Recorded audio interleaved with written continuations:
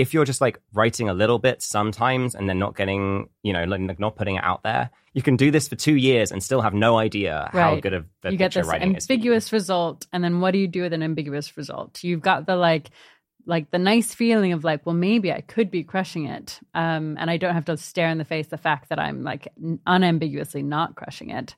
But yeah, you don't know if that's the thing you should be doing because it's going fine, but not exceptionally well. And there's some sense in which like, this is sort of like safe in the near term. Like exactly. you're not gonna hear, oh wow, like try something else. Yeah. But like actually, if you should try something else, because just as a random hypothesis, it turns out you might be really good at podcasting. Never getting that signal, never getting the nudge to try a different thing, like ends up harming you, and ends up being difficult.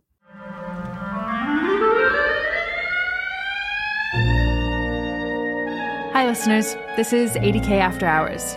I'm Luis Rodriguez, one of the hosts of the 80,000 Hours podcast. And in today's episode, I sat down with former 80K advising manager Alex Lawsen to talk about the mistakes he sees people make when trying to do good with their careers and his advice for how to avoid them.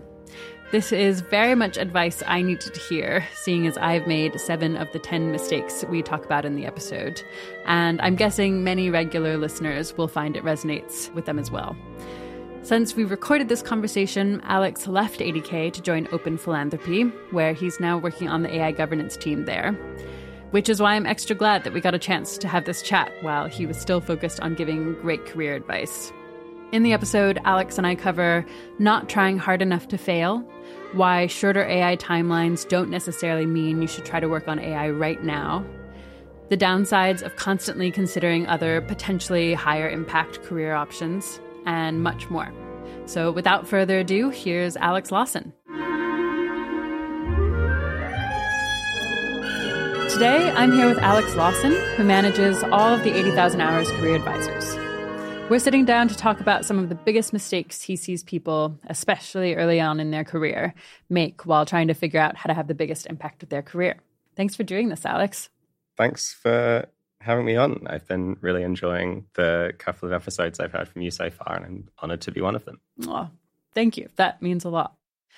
Okay, so today we're going to go through a long list of mistakes. So things like thinking you need to have a huge impact right away, or not trying hard enough to fail.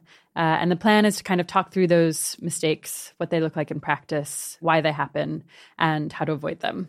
But yeah, before we get into it, can you say a bit more about how you came up with this list? Yeah, I think there was a cluster of ideas, or like a cluster of things that I noticed were like unusually common in some people who shared some characteristics of the people like we advise. And once I sort of noticed, I then realized there were other ones and was thinking about it and decided, let's see if we can talk about some of these things in a way which will maybe help more people than just the people we can individually speak to.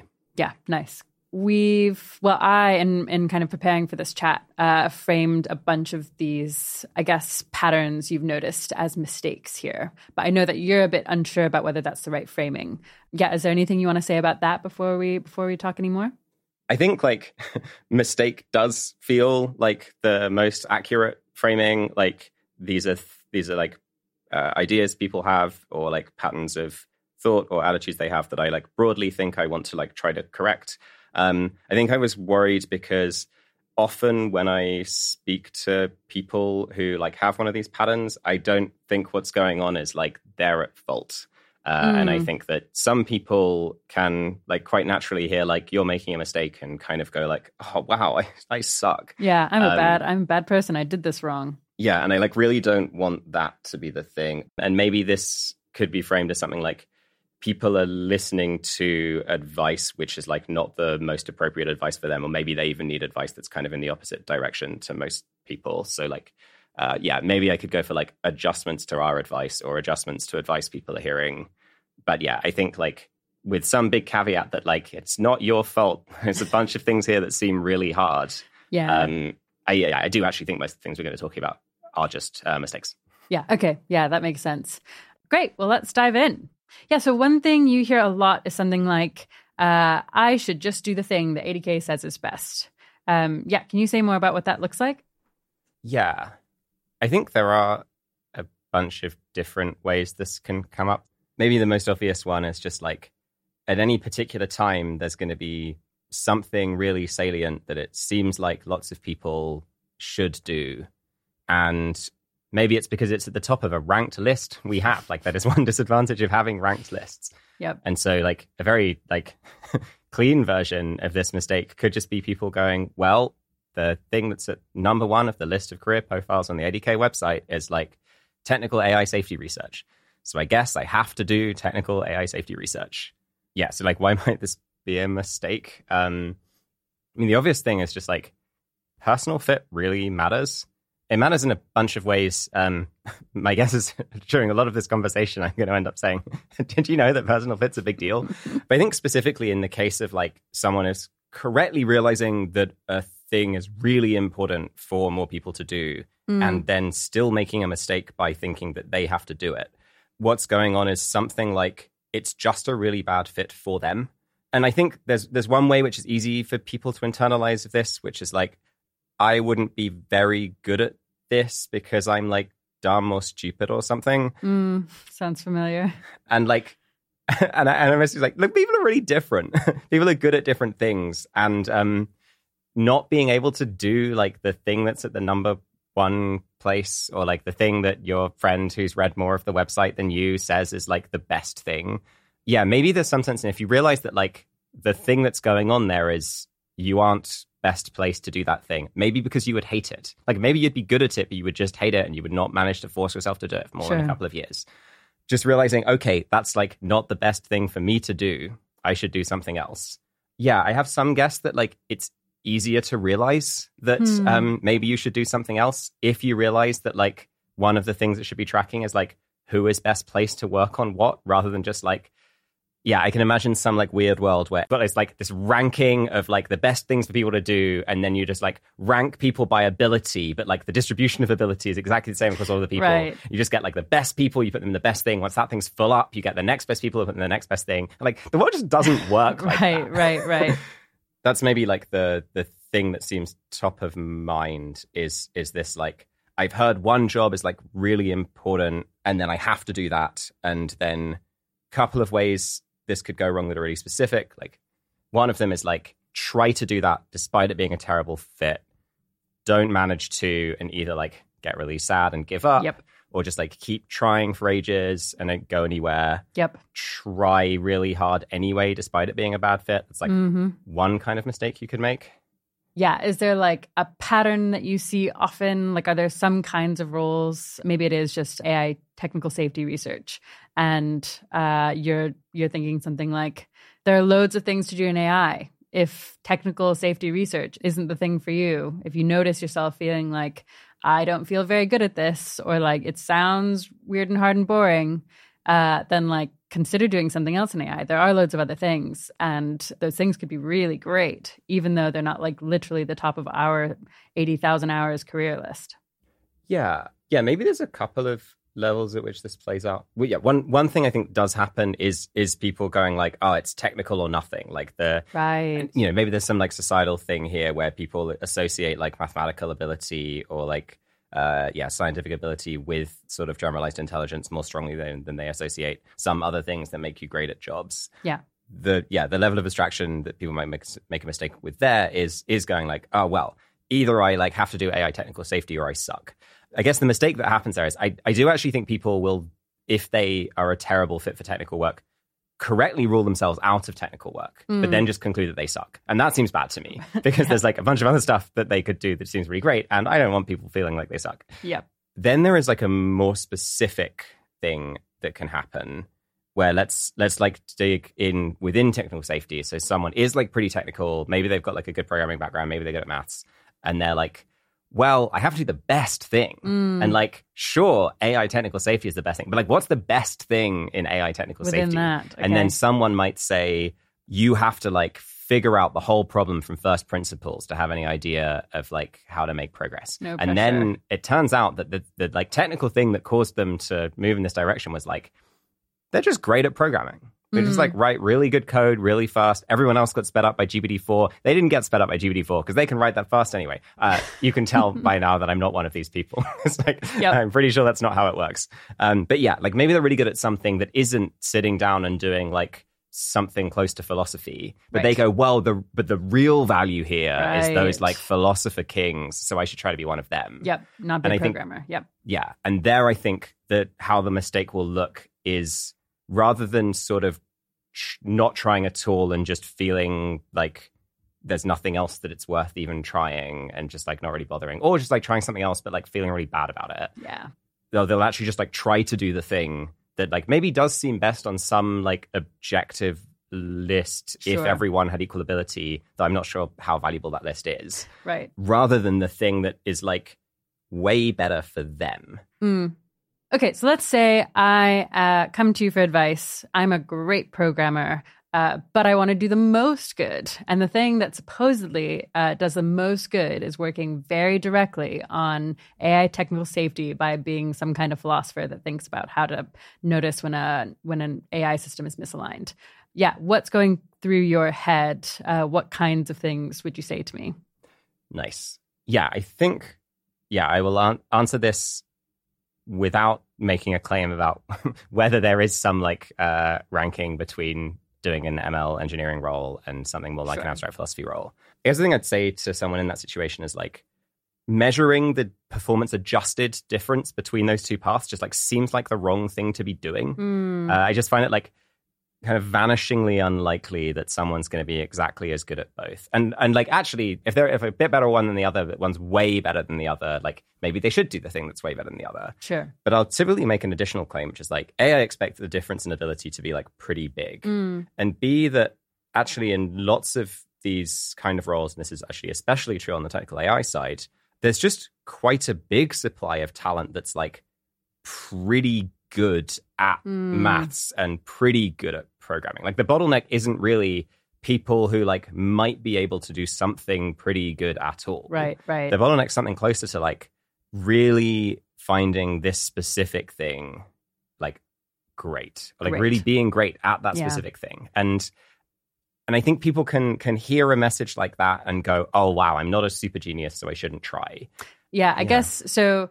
In this case where I'm your advisee, it's something like I could be great at some programming role that relates to AI, and that might not feel like the most important thing broadly, but like you'd argue that both kinds of roles are like pretty important, even if like we're assuming here that one is maybe more important or valuable than the other. But just given that I could be great at one that's still very important means that being great at that is just probably better than being pretty good at the other. Yeah, I think the last thing is the key thing here. Right. And I guess I do think a lot of people hear that, and I've heard that kind of thing and thought, like, so wait, I can only help if I'm going to be great, if I'm going to be like one of the best people at the certain thing. And I don't know, I wonder if that's going to trigger some people to like want to back away just because they're not going to be able to be great at anything, or they worry they won't. Yeah, I think that's exactly, maybe one of the reactions I was like most keen to talk about of like all of the things that we might talk about, because I think this is where I just really want to push hard against this idea that like there are like people who are great at stuff and there are people who are like not great at stuff. And therefore, if you are not great at a thing, you're also going to be not great at everything else. Like this just seems like straightforwardly false to me. Like there's clearly some correlation in ability, especially when you're in a like kind of similar domain. Like if someone's an amazing physicist, my guess is they're going to be like a better theoretical chemist than like an average person. Sure. But like great at a role, or like the role is a great fit for you, I think requires like really exceptional like interest and motivation in it as well. And so if I'm talking to someone who seems like they could plausibly be great at several things, and the decision procedure they want to use is like, well, which of the things is best? Right. And I'll just do that one. I'm going to say like probably which of the things like you will contribute most in is way more determined by like how good a match you are for that thing than which of those things is like best in the average case. And so what I'll tell people to do is I'll tell people to like try to test out how the thing's going, look for some signals of it going well. And lots of those signals will be like, I'm enjoying it. I feel like I'm moving quickly. I feel like I'm learning. Feel like I'm crushing it. Yeah. And I think, actually like they do want to be looking for a signal that looks more like I'm crushing it than like this is going pretty well. I think if someone is imposterial enough or like underconfident enough that they needed the reassurance about like, hey, find something that's pretty great for you, I do want to say like the signals that you're crushing it should not only come from your internal narrative. Right. Otherwise, you might just miss signals that you are crushing it. Yeah. You preempted my next worry, which was like, what if you very, very rarely feel like you're crushing it and that's just internal to you. And it sounds like you're encouraging people to be like, have different kinds of evidence. Evidence that you're crushing it might come from coworkers or managers. And you should put lots of weight on that if you're the kind of person who's basically never feeling like they're crushing it.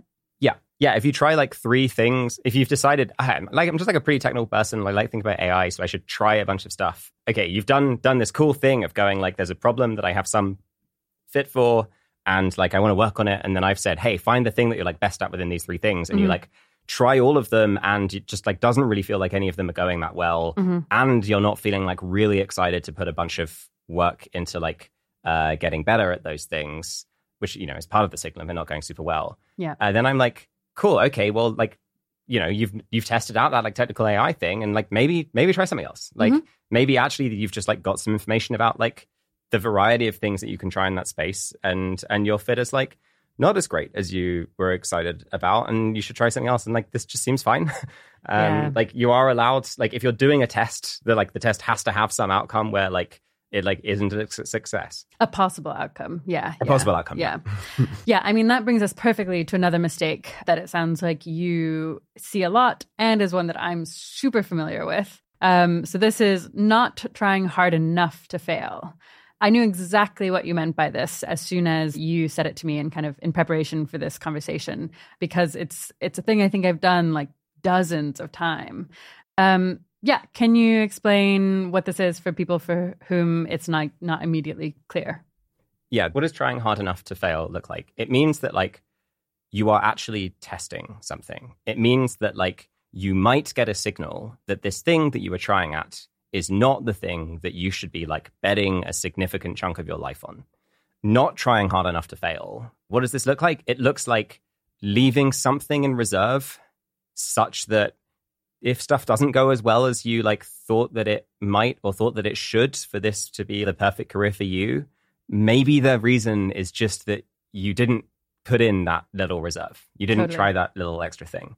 I kind of feel like putting you on the spot here and just like, I am, the thing I do a lot isn't like explaining stuff in the abstract. It's like responding to stuff people say. Sure. So if you feel up for it, I like promise the audience that I'm like actually putting you on the spot here. Yep. Like, is there a time you think you like didn't try hard enough that you actually were like able to fail? Yeah, definitely. I mean, I do feel like I've gotten the advice, I don't know, dozens of times that was like, you're pretty early career, test out this thing.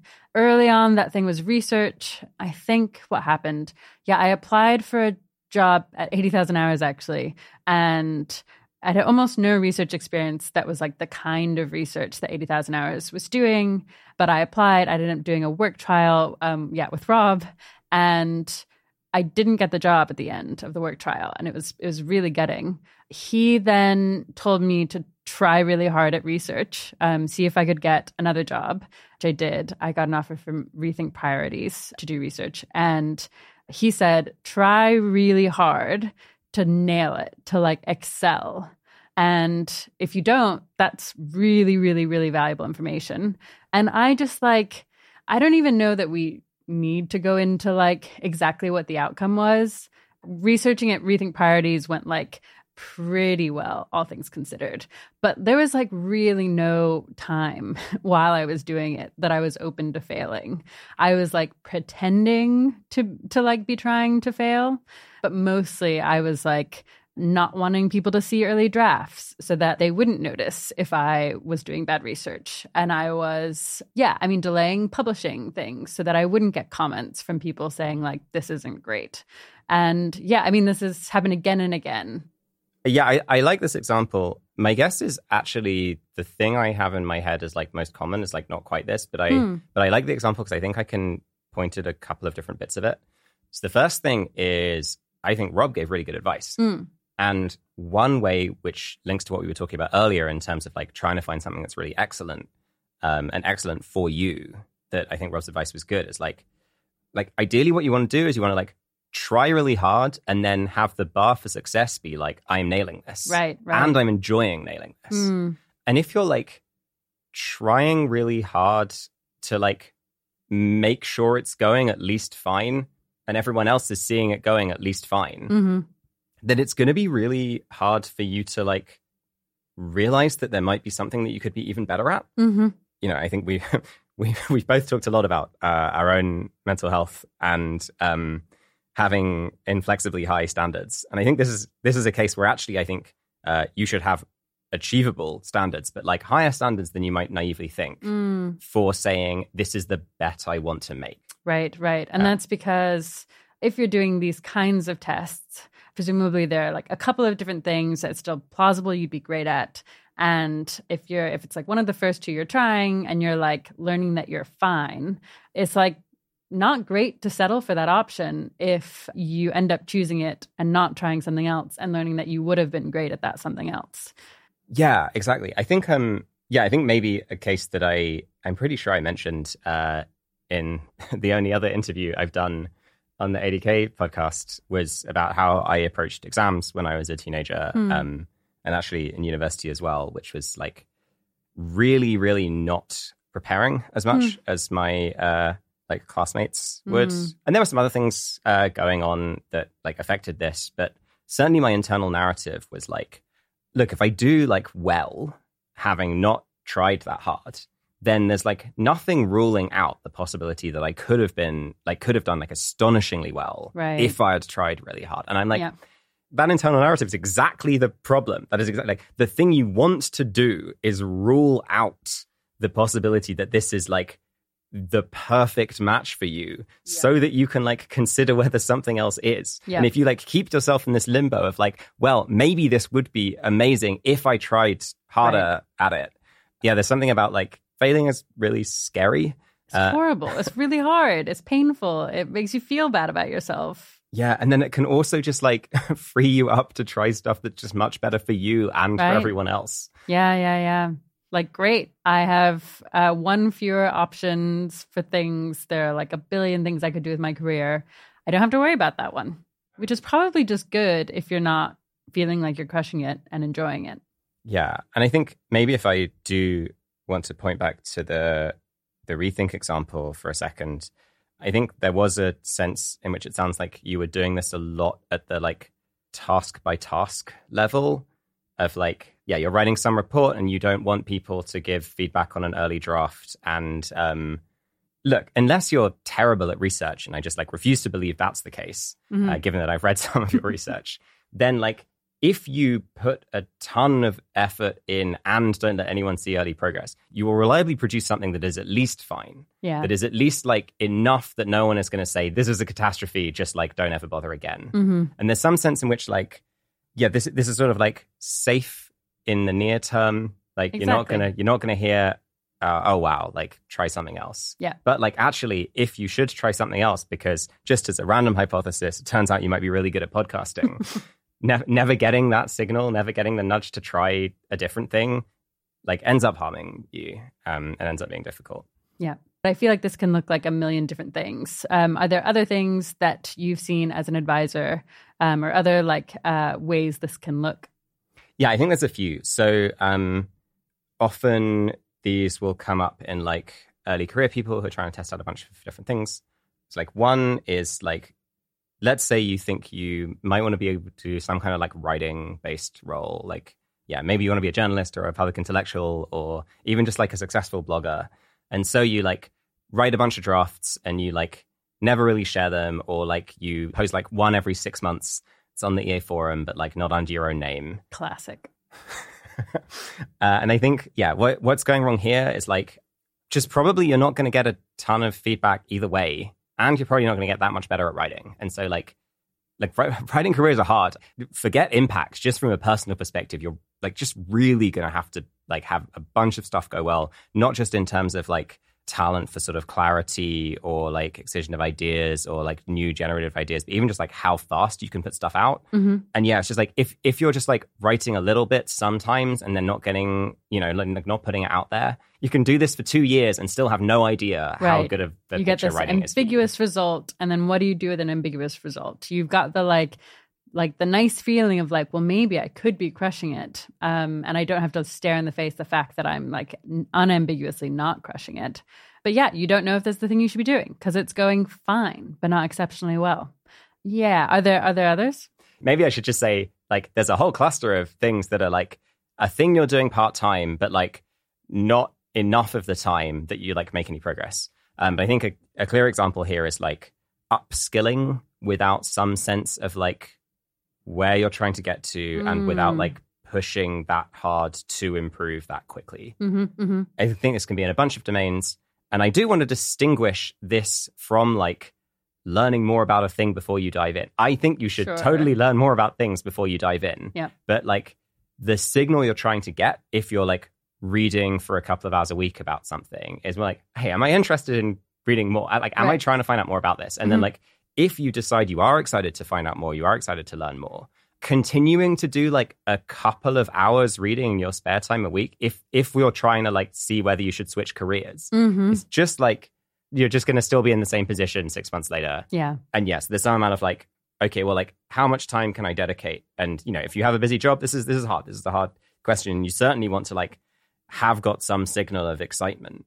But then I've sometimes suggested to people that I would rather they like booked off a couple of days or like booked a weekend and just like tried to sprint for the weekend, like directly at the thing and saw how much progress they could make in that like fixed time, rather than reading a little bit but without any particular plan or structure and just like goes on and on for ages. But so few people have talked about like how much progress you're supposed to make in an hour and a half a week that like it's totally possible you're making really fast progress for an hour and a half a week. Sure. And that's just like, yeah, you don't ever get any signal. Yeah, maybe if I can try and collect together, how do you know you're trying hard enough at a test? I think it's just like you can describe a situation where you conclude that the thing you're trying is not working. Right. Yeah. I feel like having success and failure criteria that are objective enough to like measure yourself against seems really key here. Yeah. Here's a like recent example that could be kind of cool. There was a post on the EA forum fairly recently about like ways to test fit for biosecurity careers. Nice. I think it was aimed at like fairly early career people. And it was essentially just like a kind of like smallish research project. Can I produce a report? And it doesn't have to be like original research because like, yeah, can I produce like a summary of like some part of this field in like 10 hours, like 5 hours a day across a weekend? Yeah, great. And then like I'll send that to some people and see whether they think it's like nonsense. But like even before I send it to anyone, you've got some like signal on like how was it to do that? Yeah. How would I feel if my week was like doing that? Right. Did you enjoy it? Did you get interested in the thing? Was it a total slog and you felt like you could barely finish it? Yeah. And I think often this can just come quite quickly. And I do want to say there's some amount here of like, maybe it is worth persevering past initial, like, oh, this is rough. Like it's a new thing.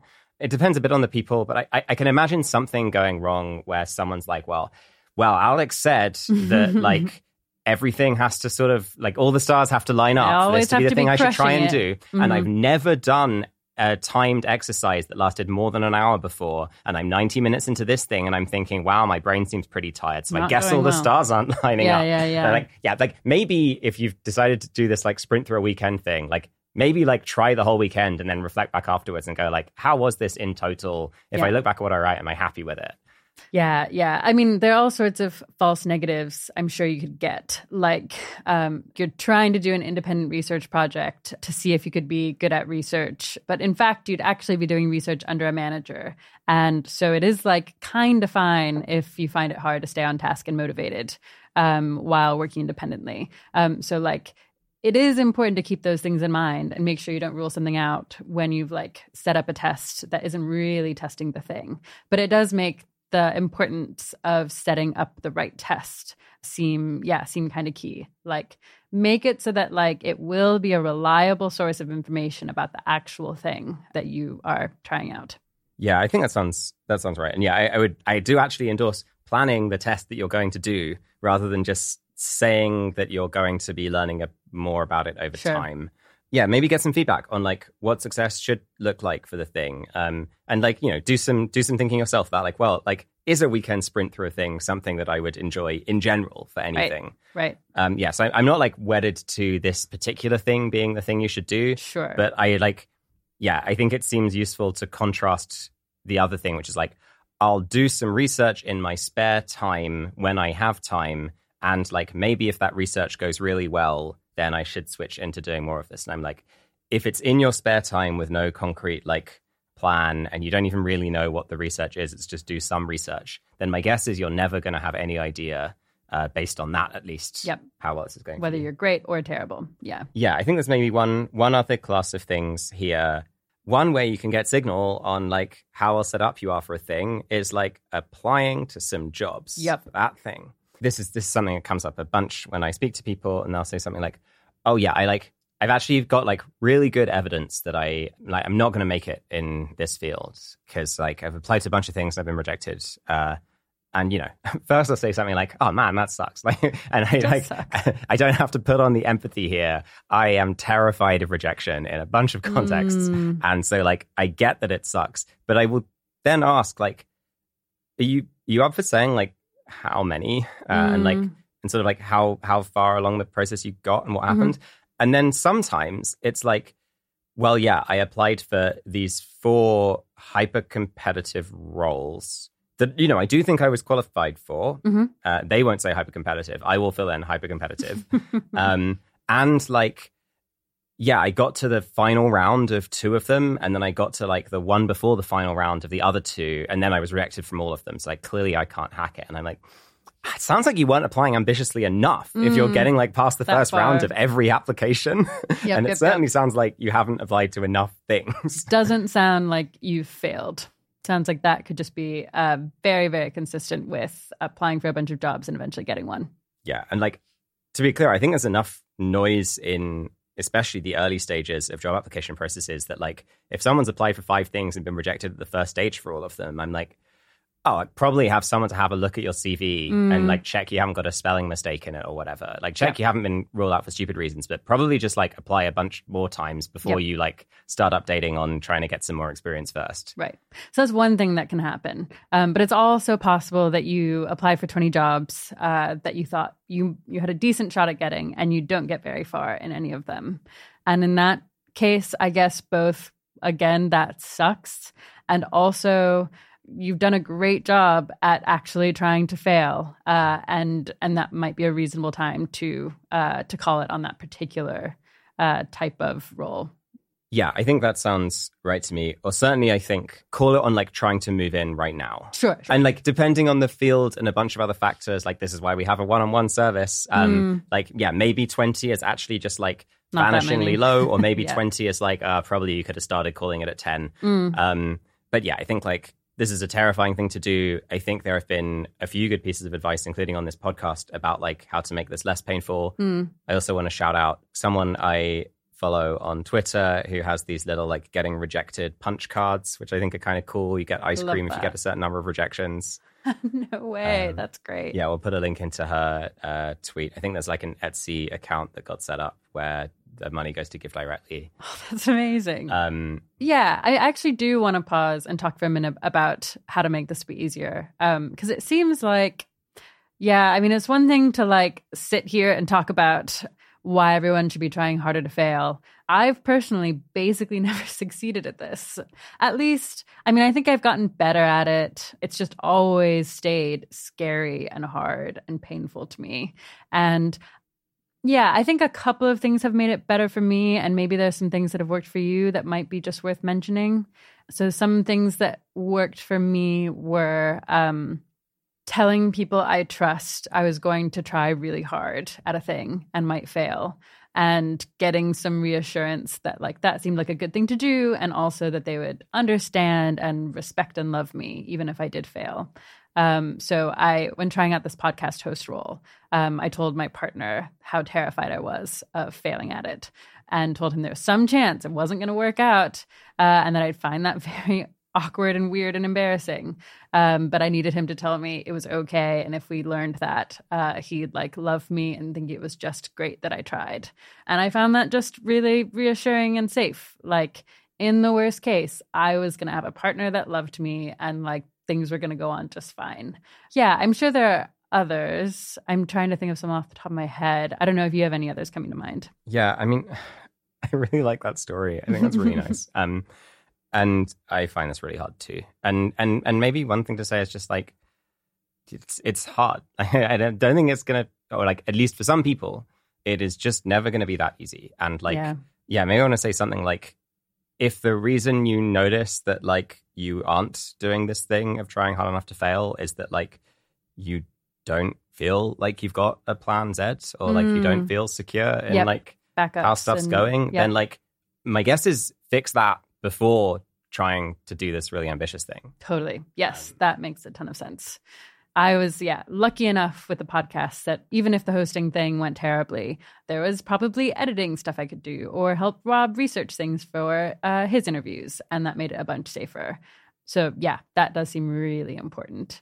I guess kind of piggybacking off of the ice cream thing, which I really like, probably there are ways to set yourself up to get rewards for failing. And one that I've tried a little bit is like, again, told people I know I was going to try to fail and then ask them to like really praise me if I fail. Like, I think there are times when I was applying for jobs that I did get friends to tell me like, congrats, you applied and got rejected. Yay! Round of applause. And in fact, that made it better. Yeah, I think that's certainly a cool thing to try out. And I remember one of our colleagues talked about something similar a long time ago on the podcast when it came to like philosophy, academia positions and people having like spreadsheets and competing for numbers of rejections. Like, I think like different things work for different people. Yep. And yeah, I can imagine that there are some people who will be like extremely reassured by this, like, my friends are going to say that I am great anyway thing. And I think other people are like, honestly, just going to like really hate that. Yep. And then maybe for those people, one thing I could say, or like one thing I've sometimes said is something like, if you have a success criterion for your application strategy, then you can be like checking whether your strategy was correct.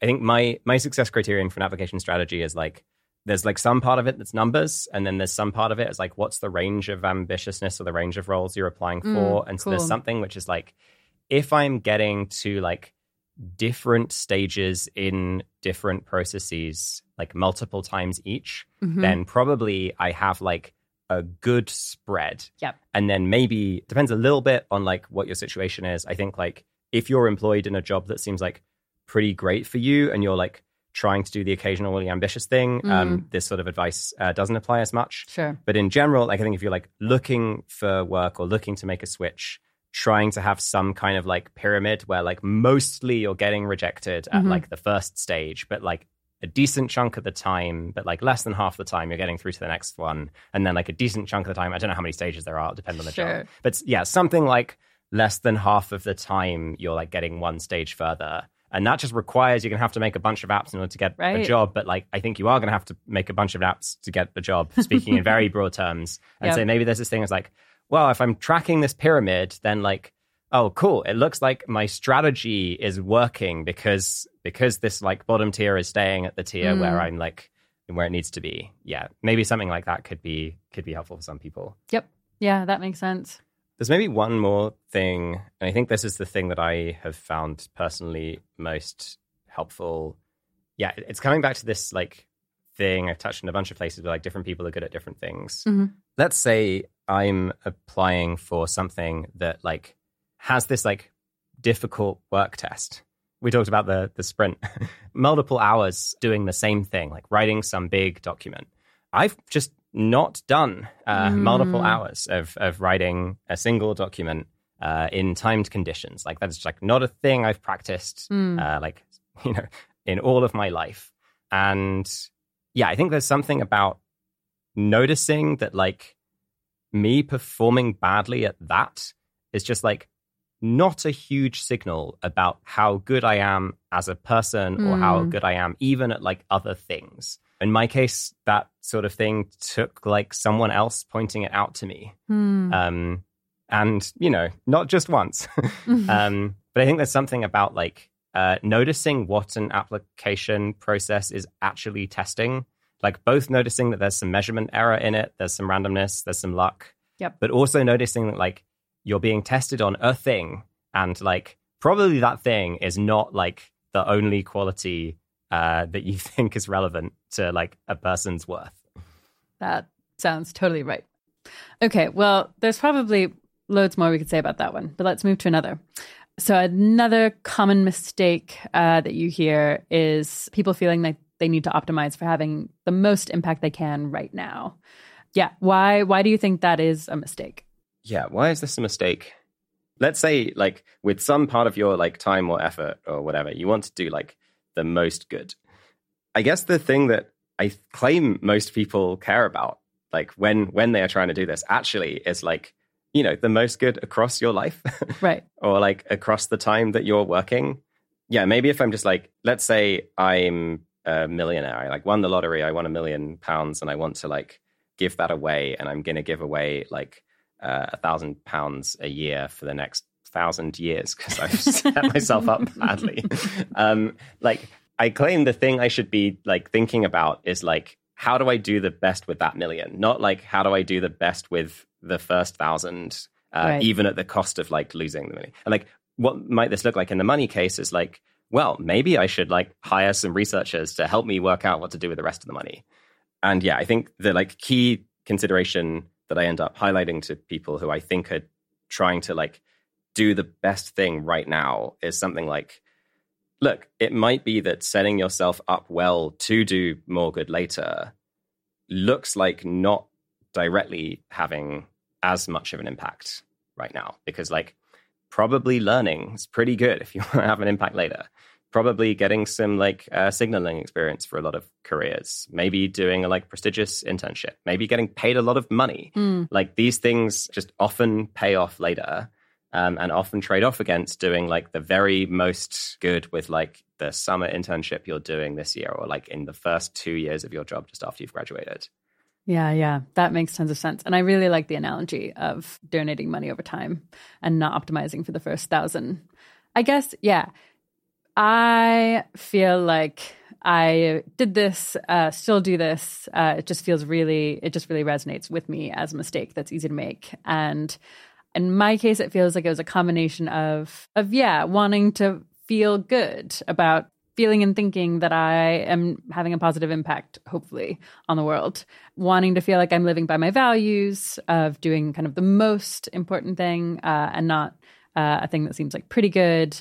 And then also just totally something about like wanting my peers to perceive me as doing good and living by my values. So wanting to work somewhere that's like legibly high impact and not just somewhere that's like giving me career capital, but like doesn't seem as obviously good to them. And I think I had this particularly much because being part of the effective altruism community, there are like lots of people who like all share some of, I don't know, some like overlapping views on like what's allowed, what's high status. And I just felt super hyper aware of that and wanted the approval, I guess, from people around me of like doing the good thing now.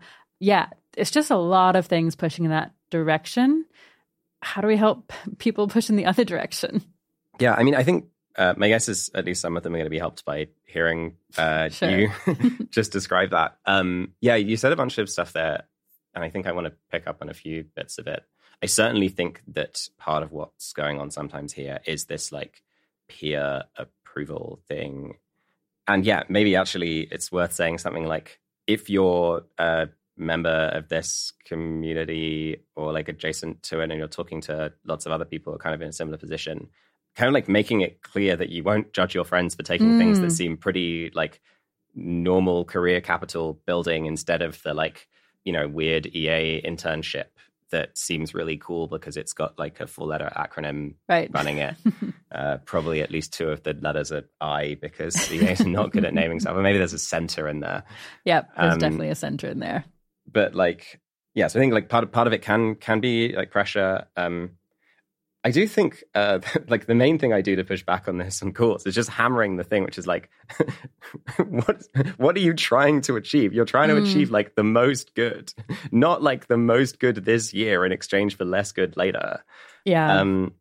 I do think that part of the difficulty is this like, yeah, maybe I think people are like really worried about like suspiciously like convenient outcomes, right? Where like, hey, take the high status job at the quant trading firm where like you're going to get to play with fun math puzzles every day and earn a bunch of money and be seen as like super duper smart by like your normal peers who don't have any idea what this altruism stuff is. Like that's a real draw, and I think if that's a draw that you like don't endorse because you really care about helping as many people as you can, then it's easy to like not realize that there are helping as many people as you can style reasons for doing that thing anyway. Totally. I hadn't realized, but I like basically did something like this following the reasons that I didn't really endorse when I finished my degree. So I knew I wanted to go into teaching, and one of the options was to do a program called Teach First, which is similar to Teach for America. You get like a couple of weeks training and then get thrown into a school which has a bunch of like difficult aspects to working there, is usually in an area where like lots of the kids have a bunch of stuff going on at home. Often lots of the parents need a bunch of support themselves, which is difficult to provide as a teacher, especially a new teacher. Right. And like if you survive for a couple of years, approximately, you get a teaching qualification. And like I could also have gone into teaching via a normal route, and I essentially picked Teach First to like show, I think in particular, one of my parents that I like wasn't taking a cop-out option by picking teaching, and instead was like, no, look, I'm doing the really hard thing. I think what's interesting is I think Teach First does actually have like much better career capital value than going into teaching via a more traditional route. I don't actually think I ended up using it. But like I can imagine if I were facing the decision now, it being sensible to pick the option I did end up picking. Right. Not because I like wanted to show people that I was capable of doing the hard thing, but just for a much more mundane, like, yeah, like a bunch of top consultancies recruit Teach Firsters once they finish their like 2 years of training. You can move into like management direction like pretty quickly if you want to go down that path. Yeah. Right. Yeah. That feels really familiar to me. This like, well, I have a selfish or an unendorsed reason to consider a certain career path. So I should rule that career path out and ignore the selfless and sensible reasons to consider that career path. I think that's a really good summary of like, I think maybe the most common mental move that happens here. Maybe not explicitly, but I think there's often something like that going on. I also noticed that, like, I think this is often pretty strongly tied to the first thing we were talking about. You know, there's something about, like, having something with an external stamp on it, something that other people will approve of. And then there's something that, like, might end up turning out better in the long run, but looks more like career exploration, looks more like building skills, looks more like forging your own path and thinking for yourself. And, like, it's just really hard to choose that option, especially if that option would actually, like, be better personally for you, because if you choose it, you're like going to be worried that you're choosing it for like the wrong reasons. Yeah, that makes tons of sense. I wonder if it might be worth mentioning like at least one sort of specific example of a mistake that I see like in this particular direction.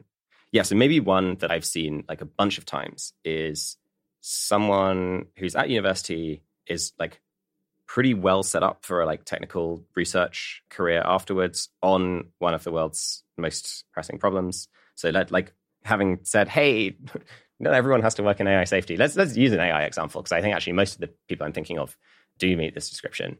Yeah, let's say someone is like doing extremely well at a CS or math or combined degree, like really enjoying it. Maybe they've like published a couple of papers in undergrad, got some cool research experience.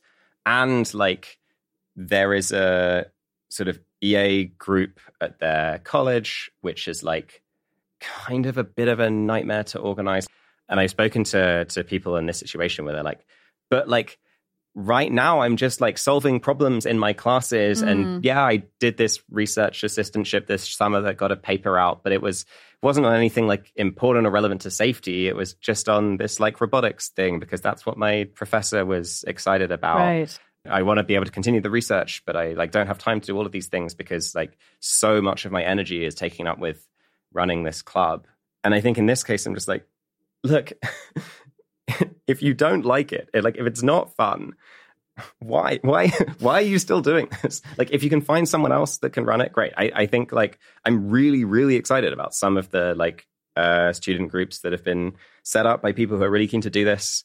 I think there's been like massive impacts from some of them, getting lots of people involved, getting lots of people excited, helping people like just meet other people like them who want to talk about these ideas. Yeah. My guess is that is not primarily coming from people who feel like a strong obligation to do this thing that they really dislike. And like, maybe just like go and get really good at AI. If that's the thing you're pointing at, like talking, running an intro fellowship for the like 5 people that you managed to get to sign up is just like not setting you up well for that. It's probably like way less important for the world than you actually trying a bit harder on your own learning and then being slightly more likely to make an important breakthrough later. Like, there's no reason to do this other than like needing to do something right now and worrying about like picking stuff that is too like seems too convenient because you'd actually enjoy it and find it fun. Yeah, yeah. Okay, so what does it look like to do this thing well or to not make this mistake? Yeah, thanks. I think this is in some cases this is like pretty easy. Like the shortest version of this is something like just follow like normal career heuristics or like at least strongly consider just doing what the selfish version of you would do. And the earlier on you are in your career, the like more strongly you should consider this. So yeah, maybe taking the framing from the one blog post I did manage to write, like when you're thinking about what to optimize for in your like first couple of choices, I think like optimize for learning, so like developing skills, developing an understanding of yourself and which things you enjoy, which things you like might be good at. Like these are 2 different kinds of learning. I think like both of them seem really important.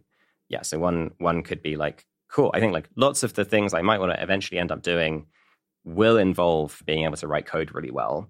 Maybe I should, take this prestigious software engineering internship this summer because like turns out most people at Google are like pretty good at writing code. And so if I go and hang out with a bunch of them, I'll get pretty good at writing code. Yep. But yeah, that's one kind of like pretty like normal career heuristic of just like, cool, this skill seems like an important skill that's useful for a bunch of things. Can I like pick the thing that lets me get really good at it? Another thing which I like, I don't know, some people will choose to dismiss because I used to be a teacher, but I just actually stand behind is like, consider trying to do really well in school. Like there's actually value in like getting really good grades if you can. It opens doors for you later. It opens doors for you at the time if your professors like notice that you're the person that's coming top in different classes. It's not to say everyone should just be focusing on school all of the time, but like that's a normal heuristic that like often is correlated with success later. And like if you can like get a 4.0 average and you're in the States, like seems worth doing. Then maybe a different aspect of this that's still kind of learning related is like learning about yourself. So I think like one possible way you could like make a mistake in terms of this, cool, I should index on personal fit like harder than I previously thought thing is to say, cool, well, I know I'm good at this one thing. So I guess like all of my internships and all of my like experiences and my first 3 jobs should all be in this one thing. And I don't think that seems like a good idea. Like one thing that can be really valuable to gain information about early on is like how many different things you do enjoy. It's like, trying a variety of different things, even when you have a pretty good idea of which thing seems best, is the sort of thing that very much looks like helping you over the long run. And it might not even help. Like, this is like maximizing expected long run impact. Like it may just be that you try out 3 things and you're like, yeah, I was right about the first thing. I should just push on that. I claim that's still useful because there are some alternate worlds where you didn't find out that the first thing was best. And that's a really good piece of information to found early. Then maybe the last thing, so all of these are something like learning. So maybe they're like maximize normal career heuristics is like even not the shortest. The shortest is like learn lots of stuff. But I think paying attention to mentorship, and particularly mentorship from outside this community of people who are like really concerned about doing a lot of good, I think seems really important. This might look like doing a research project if you're a current student, whether that's an undergrad or a postgrad, which is like, you know, if you've got a chance to work with a world expert on a cool kind of research, and that research isn't like actively doing harm to the world, then probably just like learning from that researcher about how to do research really well should be like very strongly considered as a good option, even if it's not like precisely pointing at the thing that you like want to do research on later.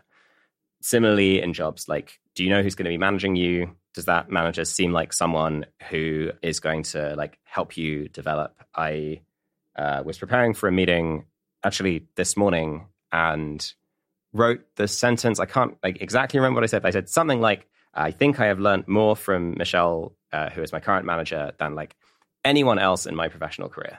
Wow. And like, that's a huge deal. If you can find a manager who is like really good at management, or even just like a really good fit for managing you, I find it totally plausible that that is worth taking a job that on like several other aspects looks quite a bit worse, especially if you're early on and it's one of your first few jobs. Right. Yeah. Cool. I think there's a lot of stuff there that's kind of counterintuitive and that people will get a lot from hearing. I guess a thing that is still like, when I imagine myself hearing this advice and trying to apply it, especially if I imagine myself trying to apply it 3 to 5 years ago, I think it still just feels like really costly to me to, one, have to sacrifice the feeling of like I'm living by my values. And I feel very proud of that. And like, yeah, it's like a thing I care about a lot. I mean, I just wish it weren't the case, but it is the fact that I care loads that my peers also think I'm living by my values. Is there more from just like a sociological perspective that people can do? I really like this suggestion of talking to your friends about how accepting you'd be of them doing a PhD, because that is what they thought was the best way to like build a skill and set themselves up to do a high impact career later. Is there anything else? Like, I'm trying to think of what would have helped me. And maybe it's like practice a story that like you think explains to yourself and to others why you're doing what you're doing in a way that makes you feel like you can kind of explicitly show how you're living by your values, even if it's not like some obviously pre-approved thing you're doing now. Yeah, I think this is a really good thing to push on. Maybe the first thing that seems important is like if I was speaking to like Louisa 3 years ago on an advising call and she was saying stuff like, hey, I really want to live with my values. The main thing I'd push on is like, wait, no, your values are about doing the best thing, not the best thing right now. Like that's actually the thing you care about. So like, I might want to push in the direction of like, look, if I can convince you that this like does actually seem best in expectation across your like long run career, then like that is the thing that's in accordance with your values. And yeah, I don't know whether I would make this next move with everyone, but I find it plausible. I might even say something like, wait, like you care about acceptance from people in this like immediate social circle of do-gooders, not from the world at large. Like it's actually pretty unclear to me that you're taking the easy route out by doing the like normie prestigious internship rather than the like weird self-sacrificing thing that pays you much less. Like plausibly among the people whose like opinions you care about, this is the like hard option. This is the option where you have to explain your choice and you feel like it's not something that has the sort of EA approved stamp on it. Yeah. And I'm like, you want to live up to your values? You want to do the brave thing? Like that's the brave thing. Do that. Like sure, the normal world won't judge you for it, but like maybe the normal world isn't the world you're paying attention to. Yeah, I do feel like it seems like it could have really helped for me to try to notice that me wanting my peers to think I was doing something high impact right off the bat was not me trying to do the most good. And that me actually trying to live by my values would have been me trying to care less about that and focus on the thing I really deep down believed was, for the best. Yeah, and maybe there's some kind of like, I think I just should have like thought about that really explicitly, reminded myself of it regularly, told some people I cared about, and told them that it was important to me that they like understood and at least agreed it seemed like a plausible thing to, a plausible way for me to do the most good with my career. And maybe that's just like a brave, hard thing that people should try to do a bit more of. Yeah, I'm glad that feels like it resonates a bit. I think there's another thing that might be worth trying here. Some of this is actually just like a useful career planning heuristic in general, which is like, you should actually have a plausible story for how the thing you're doing like might help. Right. And that plausible story should contain some kind of concrete success criteria. So this is a like jargony thing that I've imported from teaching, but like the way I tend to like phrase it, or like the useful way of generating is something like, I'll know I'm doing this well because, and then like something you can actually measure. And so, yeah, I think like just do the totally normie thing is like rarely the thing I'm actually going to endorse. Like what's going on here is first we're saying, hey, maybe living by your values doesn't look like doing the thing that seems like to produce the most like utils in the next 3 months. And then the second thing we're saying is like, cool, now you have this like wider option space, like look at the option space carefully and see which things seem best to do. But like, you want to have some reason that they seem best to do.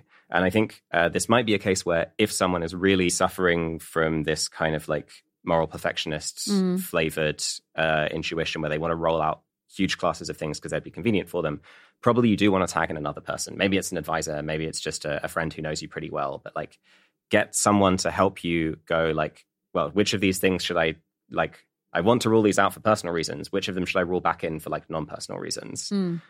Okay, so another version of this, or at least a thing that like sounds related, is people think something like, I have to have an impact in the AI space now because we might get transformative AI in the next few decades. So, you know, there's no time to wait until I've tested out various options or until I've skilled up more. I need to try to help now.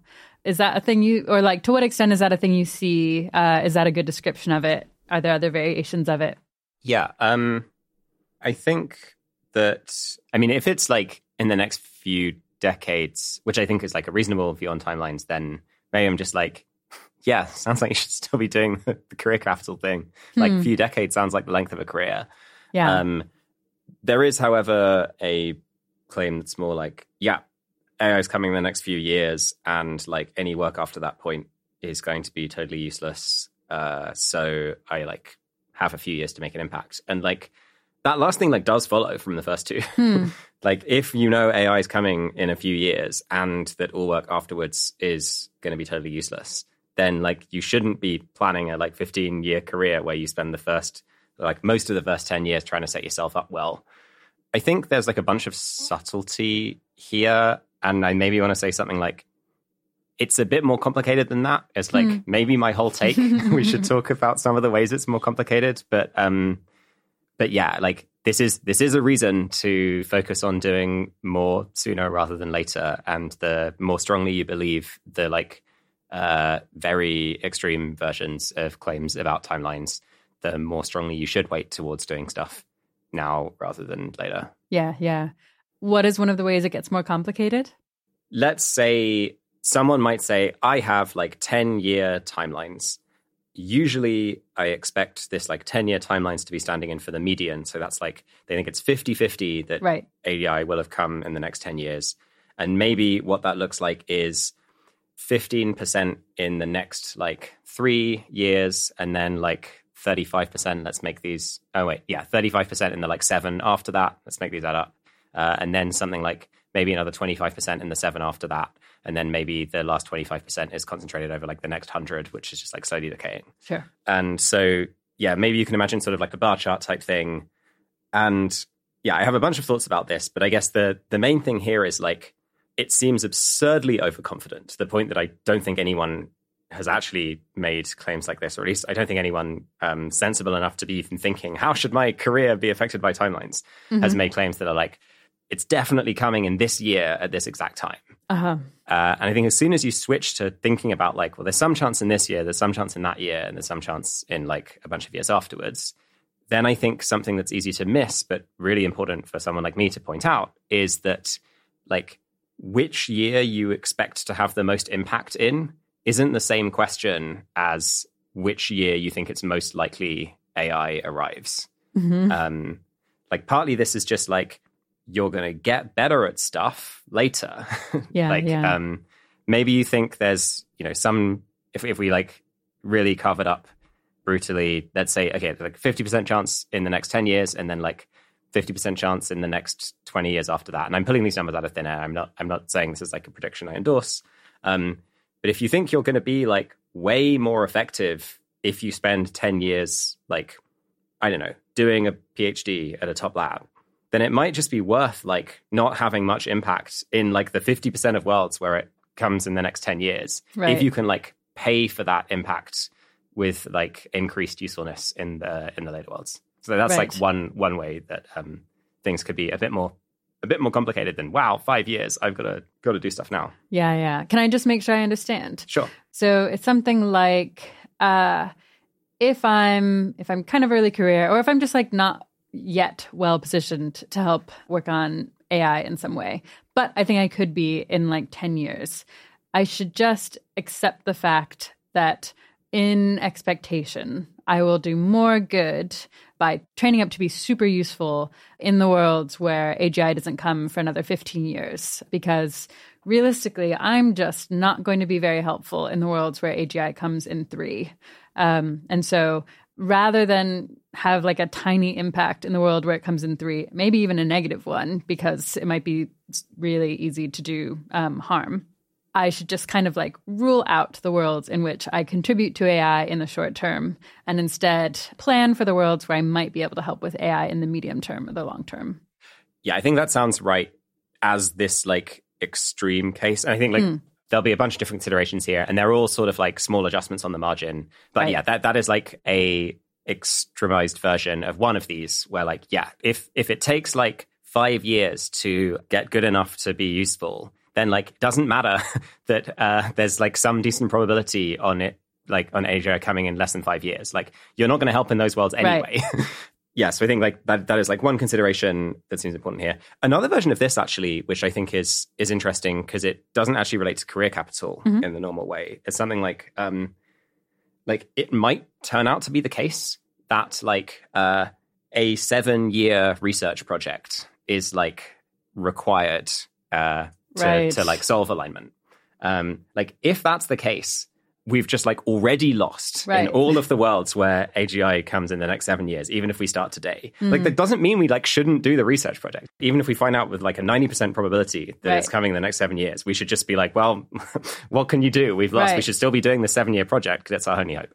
And like, I don't think there are things that are like that, but I think most people's careers have like something of that flavor where like, you're going to learn stuff and you're going to gain experience and you're going to gain skills, and like that shifts how impactful your work is to like later timelines compared to just the naive thing of like, when does it seem most likely?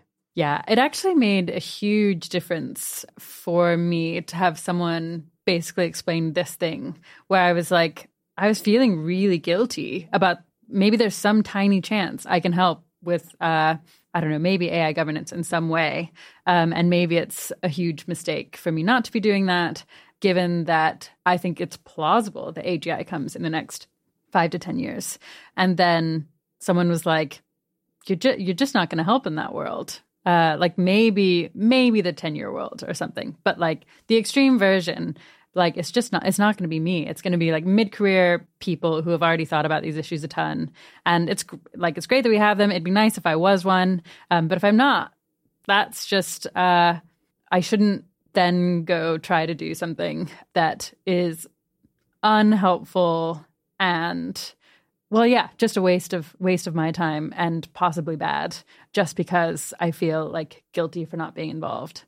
Are there any considerations pushing in the other direction? Yeah, I think there's a few. So one thing that seems worth saying, which is like, it's not exactly about like betting on shorter timelines, but I think it's something that is often relevant to a decision like, should I do a PhD because of like timelines? Mm-hmm. There are plenty of other good reasons to like not do a PhD. And I think like one case where it does seem worth like just trying to do the best thing straight away, whether because of timelines or otherwise, is because that thing would actually set you up best for the long run as well. Like, we've talked a lot about like, well, what if the best way to set yourself up for the long run is something that involves like gaining skills or gaining capital or gaining mentorship or whatever. But like one really good way of setting yourself up for doing a thing is just like doing the thing. Totally. Yeah. And like, look, if you could get a job working on something that seems like one of the most important things right now, like you probably should do that. Like if you're sacrificing a bunch of like career development potential or skill development, whatever, or if you're like picking something that seems like it has impact right now, but isn't the thing you're like most excited about in the long run, there are reasons to not. But like, look, if the thing you think is most important for you to do is like research engineering at a like organization that's contributing to alignment, and you have a like internship offer or a job offer as a research engineer somewhere with an alignment team that you rate, you should like just do that thing. Like, because that just also helps you in the worlds where you do gain a bunch of experience in that role and, you know, like develop a bunch of skills, and it's not in the next couple of years. Yeah. What does it look like when people are making this mistake? So it's like they think they should work on AI now. They can't get those internships. What do they end up doing instead? I think basically like something that doesn't actually seem very useful and is like potentially quite severely harming their ability to learn and develop or be employed later, but that like has some chance of being helpful. So I think like, I think there are like some independent research projects that can take this form where like, look, for some people, I think independent research is the best choice. I think it's like extremely cool as a community that we have the ability to fund researchers to work on things themselves. And in fact, more than one of my advisees has like gone down this path, and I've been really excited about it as the best option. Right. But actually, most of the people who I've been excited about doing this as an option have been like pretty senior, and the independent research is mostly like, I've already been doing a bunch of research in another field, and I like want to switch over, rather than like, I've just graduated and I'm going to like teach myself to do all of the things. Even in that case, I can see it being good for some people, but like you take a big hit, both in terms of like often sitting on your own with like very little feedback and mentorship. It's just like pretty hard. Yeah, just bad for your well-being. Also, just in terms of like, it's not very legible if you then want to go and get a job later, including potentially a job at like some major lab. Right. And then especially if you're like turning down something that looks very good on some of the other aspects, like turning down a top engineering internship, that kind of thing. I'm like, maybe or turning down a PhD program that's like an excellent fit with a great advisor who you think can teach you a lot. Yeah, I think that sounds like a good example. Though I will say like, just so many people should turn down PhDs for reasons that are totally unrelated. Sure. Yeah. And then the even more extreme version is like choosing to do something that like you totally don't actually expect to be your best option if you have this extra time, because it's something that helps right now. And I think the example I see most frequently is people who like clearly should at least be like seeing whether they can make it as researchers, doing like community building or like organizational work while really not enjoying that. Like, to be clear, I think like it's possible to make the other mistake. If you're like a great like project manager, you're just like always on top of 500 things, and you like never drop any balls, however many you're juggling, and you're like, oh, but like, should I like spend 6 months like really thinking about the like core of the problem? I'm like, no, just like do the organizing. Right. But yeah, I think a case where someone is like considering doing something that is like very clearly not their skill set because they expect it to have impact slightly sooner is one of the like biggest red flags here. Yeah. Okay, so someone who like conceivably could contribute to research at an AI lab, doing something like being an executive assistant for someone at an AI lab now, because maybe AGI comes in the next few years, especially when they like happen to hate executive assistant work, or at least like don't like it, and like could thrive and really enjoy the like whatever engineering work they might actually have wanted to do to contribute on AI risk. Is that kind of in that boat? Yeah, I think that seems like I think probably that is like so clear cut that I don't expect people to make the mistake. Quite that mistake. I feel like people do make that mistake. Yeah, maybe. But certainly I want to say something like, if you're listening and going, oh, well, my case isn't that bad. Right. I don't think you're totally off. Okay. So it can be more, even less clear cut than that, and you'd still be nervous. Yeah. I do think one thing that seems worth noting here is like, I think timelines have to be really, really, really short for the argument about like, oh, wow, I have to like switch to something that's like higher impact per unit time to go through. And I think to try and illustrate this, there's a few factors that like shift how impactful your work is going to be over time. There's the neglectedness thing we mentioned, which shifts towards work being better sooner. There's the like you gaining experience and skills thing, which shifts towards work being more useful later on.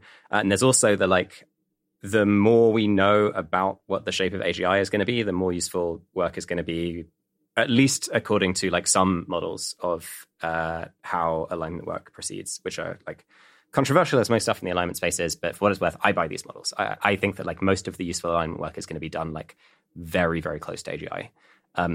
If you believe me or agree with me and the other people who hold that position on that, I think you should be prepared to like consider options which look like, even if something is 10 years away, spending like 7 or 8 of those years setting yourself up and then like 2 or 3 years actually working on the thing. I think like a PhD is like a kind of classic example here. If you think that like research scientist positions at like major labs that are actually going to care about the signaling that a PhD provides are like the place where you are going to be able to have the highest impact. Yep. It does seem like pretty plausible to me that you should spend 7 years doing a PhD, even if like to first order, none of the stuff in your PhD is like directly contributing to solving the problem. Like, to be clear, if you're trying to set yourself up for this specific path, there's a bunch of PhD research that like does not seem like the best thing for you to be doing. Sure. And my guess is it's just not going to be that clear cut, because most of the best programs, especially given sort of how people have reacted to recent news, will let you work on relevant stuff during. But yeah, I do think it seems worth considering, you know, spending like 4/5 of your career setting yourself up for the last 2/5. And then I think like as soon as you have some uncertainty about like how long you have, I claim this pushes in the direction of like, well, if I turn out I have more time already set up very well, I can like pivot to trying other things. Cool. Okay, yeah, that makes lots of sense. Yeah, I think there is something else, which is that, and this is actually in a response I wrote to Ben Todd on this post that we'll link to. I think the neglectedness point is like less clearly in favor of skewing short for an individual thinking about their career compared to something like an organization making grants or an organization like ours raising awareness. Because if you are relatively senior, like if you have bet on the like, I'm going to gain a bunch of experience, particularly like research, taste development, or like management experience, then like if you've been in the field for a while and now there's an influx of new people coming in, potentially you can like have a pretty big multiplier on your own skills by like this now much less neglected field, having a bunch of people who you can help steer to do useful work. I think this is like actually a pretty strong consideration in favor of some kinds of career capital building that like do take longer. Is if you think you could be an unusually good manager or mentor or research lead, then the fact that we expect on average this field to become like less neglected over time may well suggest that like getting in now and setting yourself up well to like steer that increased effort once it becomes available could be like pretty exciting. Leverage. Yeah. Okay, another thing you think people get wrong is deciding not to apply for a role or to take a role because they think they might be replaceable in some way. Can you say more about what this looks like? Yeah. So I think, replaceability feels like a big can of worms. Yeah. And I actually think one of the best discussions about it that already exists is also a podcast. It's our colleagues Ben and Arden talking about this on some episode that we'll link because I can't remember the title. Yep. But yeah, the like very high level idea of replaceability is one that 80,000 Hours wrote about far before I think either of us joined. And I think makes a lot of sense in the original context. So this is something like, maybe if you're like thinking about whether or not to become a doctor, like, well, there's lots of applications for medical school and there's only a fixed number of places. And so like choosing not to go doesn't mean there's like one fewer doctors in the world. It means like someone who is like slightly less good at medical school entrance exams than you becomes a doctor instead of you. And probably maybe this does make some difference, but it like probably doesn't make as much of a difference as like one whole additional doctor. Right. I think people like hear this idea, like this is an interesting idea. There is like some truth to it, and it's like very like sticky is the word I want to use. Like it's this thing where it's like, oh wow, have you considered that? Right. It feels kind of mind blowing. Like, oh, like if I don't apply for that, someone else will. And then my impact in that role would have been approximately nothing, because the only impact I could have taken credit for is like the tiny marginal improvement I would have brought to the role. Yeah. And then I think like, okay, so why do I think this is like a mistake to be tracking, especially for the people that I expect to be forming the majority of the audience for this? So people who are like really, really interested in doing like the very best thing, listening to lots of our advice, maybe making some of the mistakes we've talked about in terms of like, I have to do an EA approved job.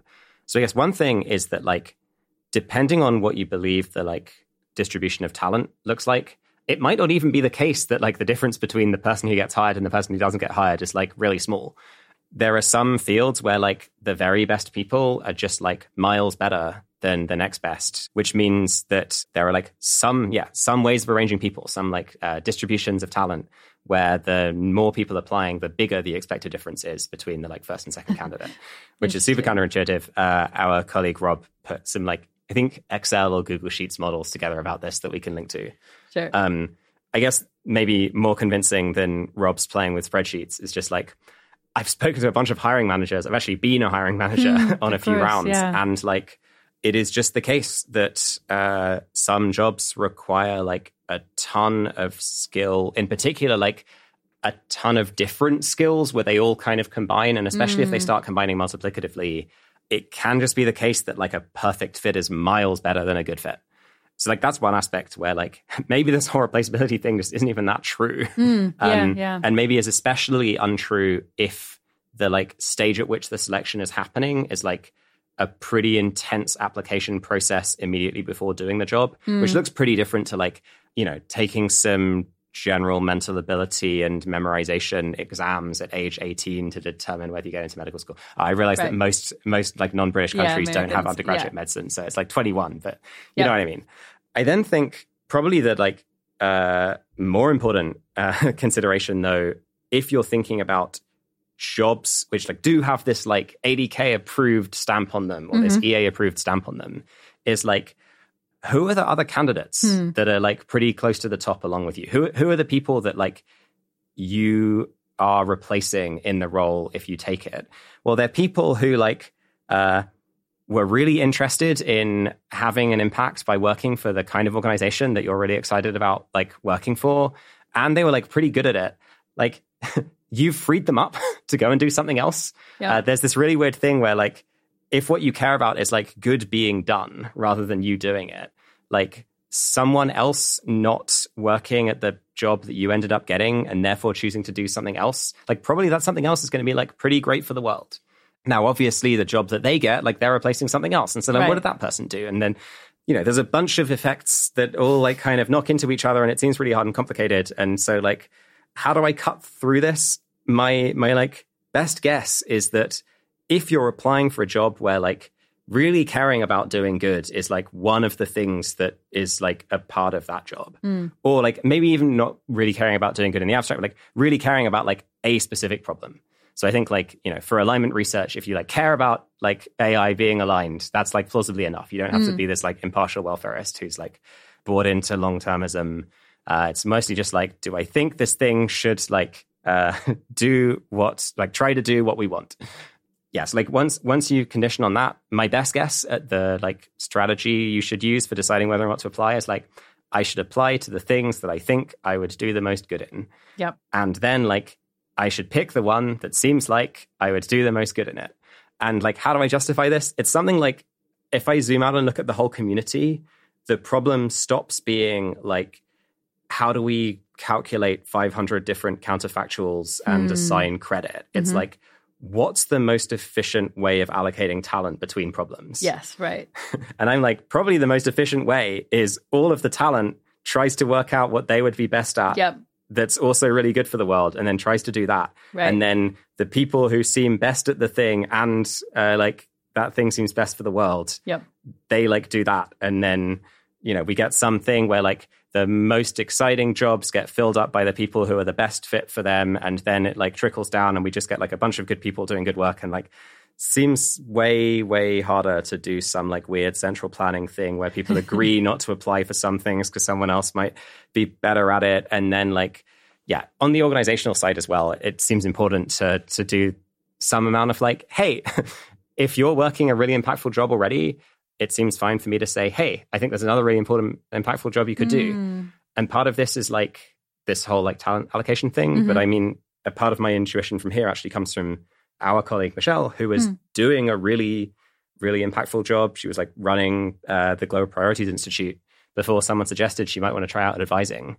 And I think like, if you think about like the status of 80K advising and the status of the Global Priorities Institute at that time, I can imagine someone who was living in this like, oh yeah, we've got to worry about replaceability and we've got to worry about like not poaching like the best people from other good things because like that seems bad. We should like keep people in good thing. As soon as you start galaxy braining this, I think probably like no one suggests to Michelle that she might be like really good as an advisor and really enjoy it. And I think that would be bad for the world. I think it's worked out well. It certainly worked out well for me, given this is the same Michelle who I said has been the best manager I'd ever had earlier. Yep. It feels super compelling to me that if you have a bunch of individuals who like don't really know what the talent pools are like and don't really, maybe they're like not that calibrated about what they're excellent at. In many cases, I can imagine as an imposter syndrome person, people getting it wrong in the direction of just thinking that they're going to be worse than other people who could be doing the job. Yeah, you have all of these people in the talent pool with like meh information. Like they know a bit about themselves. They know a bit about the roles out there. But for them to be trying to make decisions about how replaceable they will be and what the net effects on the community are is just a kind of bizarre thing that doesn't really make sense. And the thing that makes more sense is just for actual hiring managers to have as much information as they can about the pool, which means they should probably apply widely. And then hiring managers know entirely about the pool and they're like in a much better position to be like, who is the best person for this job? I will make them an offer. If this is like the best job for them, they'll take it. And if it's not, like I'll take the second best person for the job. And the best person who might be really good for something else can go do that. And that's just like a much more efficient way to solve this problem, or at least get closer to a solution. Yeah, I think that gloss sounds right. Yeah, so at the individual level, basically what this looks like is like, if you are applying for jobs where like you expect most of the other candidates or like most of the other top candidates to like care about some similar set of things as you do, then probably don't worry about who you're replacing or who might replace you and just make some applications. And then on the hiring manager side, I think it looks kind of similar as like, if you think this is a really important role to fill, probably like try to pick the best person for the role and let them choose whether that seems better than whatever else they would do. Yep. I think the one place where I think you can do something more of a thinking about kind of factors of replaceability is like, if you're in a position where you're like holding multiple offers for roles and they seem like pretty similar in terms of like fit for you, or at least like both of them seem plausibly like a great fit for you, I do think it can be reasonable to at that stage like talk to the hiring managers about what the rest of the candidate pool looks like. And I would endorse, certainly within a community of people where like everyone's kind of pointing at the same broad set of goals. Yeah, I think it does seem reasonable even to say things like, yeah, like I've got an offer from you and also from this other organization. I think that like these roles seem like a similarly good fit for me. I think these roles seem like a similarly good fit for the world. Probably there's some extent to which you'd be like, pretty happy about that other role being filled by like someone good. Right. Could you give me a sense of like how easy you either how close I was to like the rest of the talent pool or how easy you would expect it to be to fill this role if I like didn't take it? Yeah. And this relies on like both organizations being like equally transparent for it to work. But I like think that might be the case. And I think like, yeah, at that level, it can make sense. And it might just be the case that one of the orgs is like, yeah, actually, like, we think you're the best, but there are like 3 people who seem like pretty damn good and are like not that far behind you, and our hiring process is kind of noisy. And the other one is like, we've been hiring for 9 months and you're the first person that's passed the bar and you're miles above it. And in that case, I'm like, yeah, go with the second dog. Yeah. If they do seem totally equal, that makes sense. Cool. I think we can leave that one there and talk about another mistake. So another one that I'm super familiar with is basically being on a reasonably high impact path or in a high impact role, but still constantly considering other career options that might be even more impactful in a way that's either kind of distracting or leads to kind of too much switching and never getting great at one set of skills. So I feel like for years I was doing this. I think I'd been working for like 6 or 7 years and I'd never had a job for more than like 12 months. Yeah. Wow. Alex just raised his eyebrows. And that was basically a ton of just like, I'd be in a role that like I thought was, like reasonably worth doing, seemed kind of valuable. And then kind of what was happening is like some low self-esteem-y thing creeped in where I was like, what I'm doing probably isn't that impactful because it's me. And I surely couldn't be doing anything that impactful. If ever another opportunity was available and like seemed like it might be high impact, it like made the difference between my role and that role seem like artificially big to me.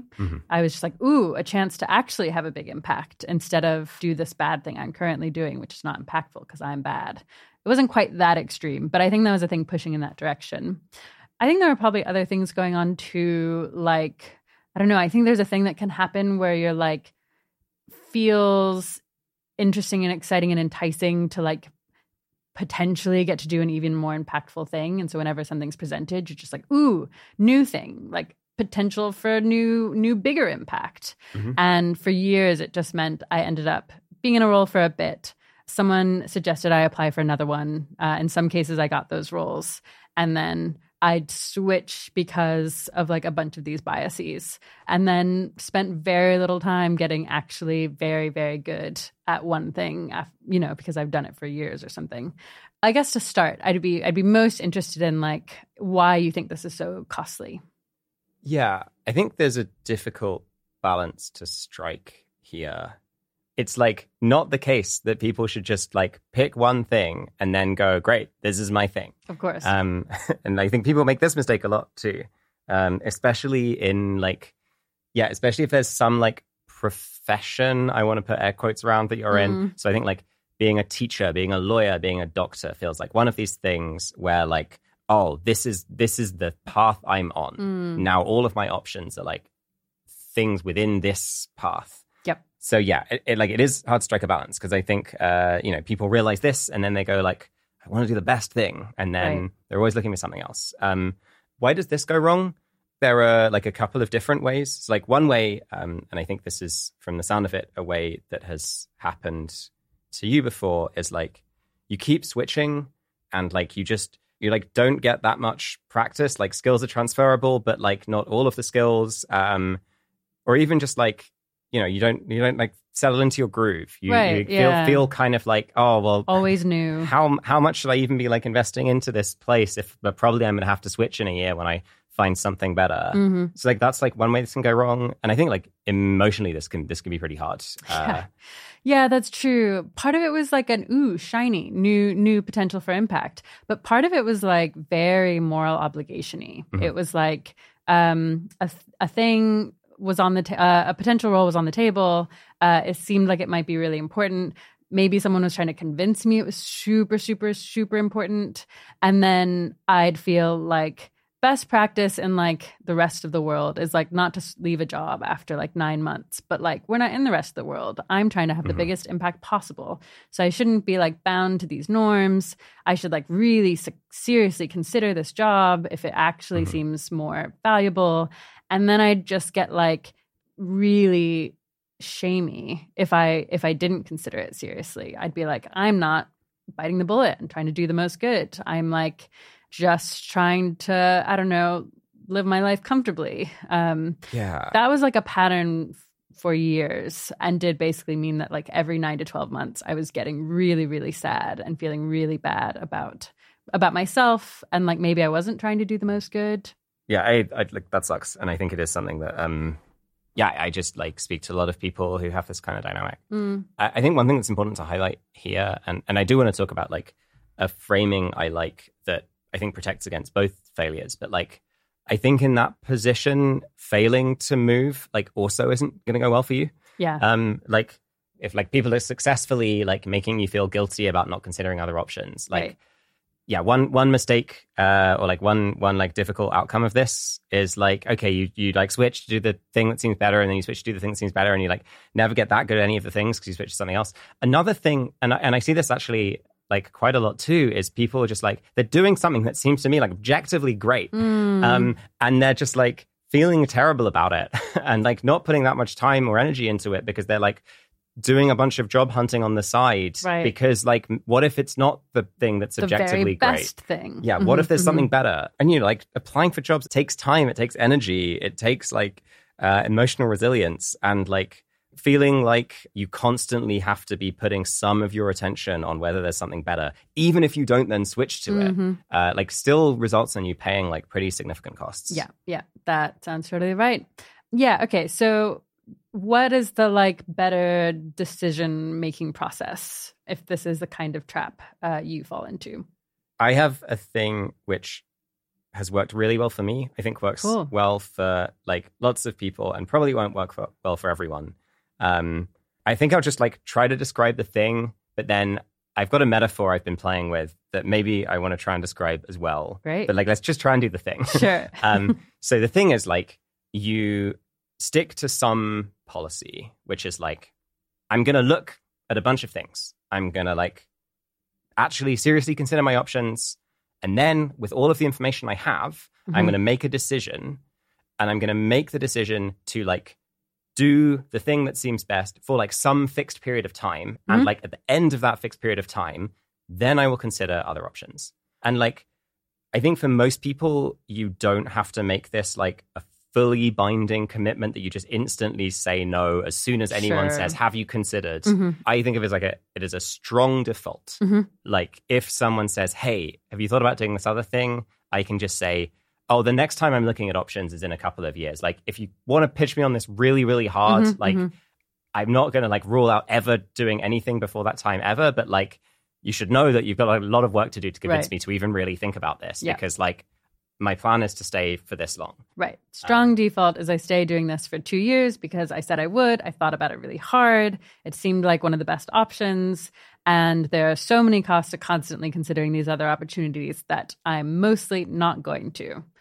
Again, unless you want to make the case that it's really, really important that I do. And then maybe we could be convinced. And it sounds like you're allowing for that. But yeah, I think I allow for that. I can imagine it being good for some people, especially people who fall more on the axis of like, they will actually stay at the thing, but they'll feel guilty about not considering the other options. Yeah. I can imagine some of these people going like, no, I actually made a commitment that I don't want to break. Yeah. Maybe I made a bad decision in making that commitment, but like I made it and I stick to my commitments. I think that could work for some people. I get like plenty of reassurance from the strong default thing. Nice. Yeah.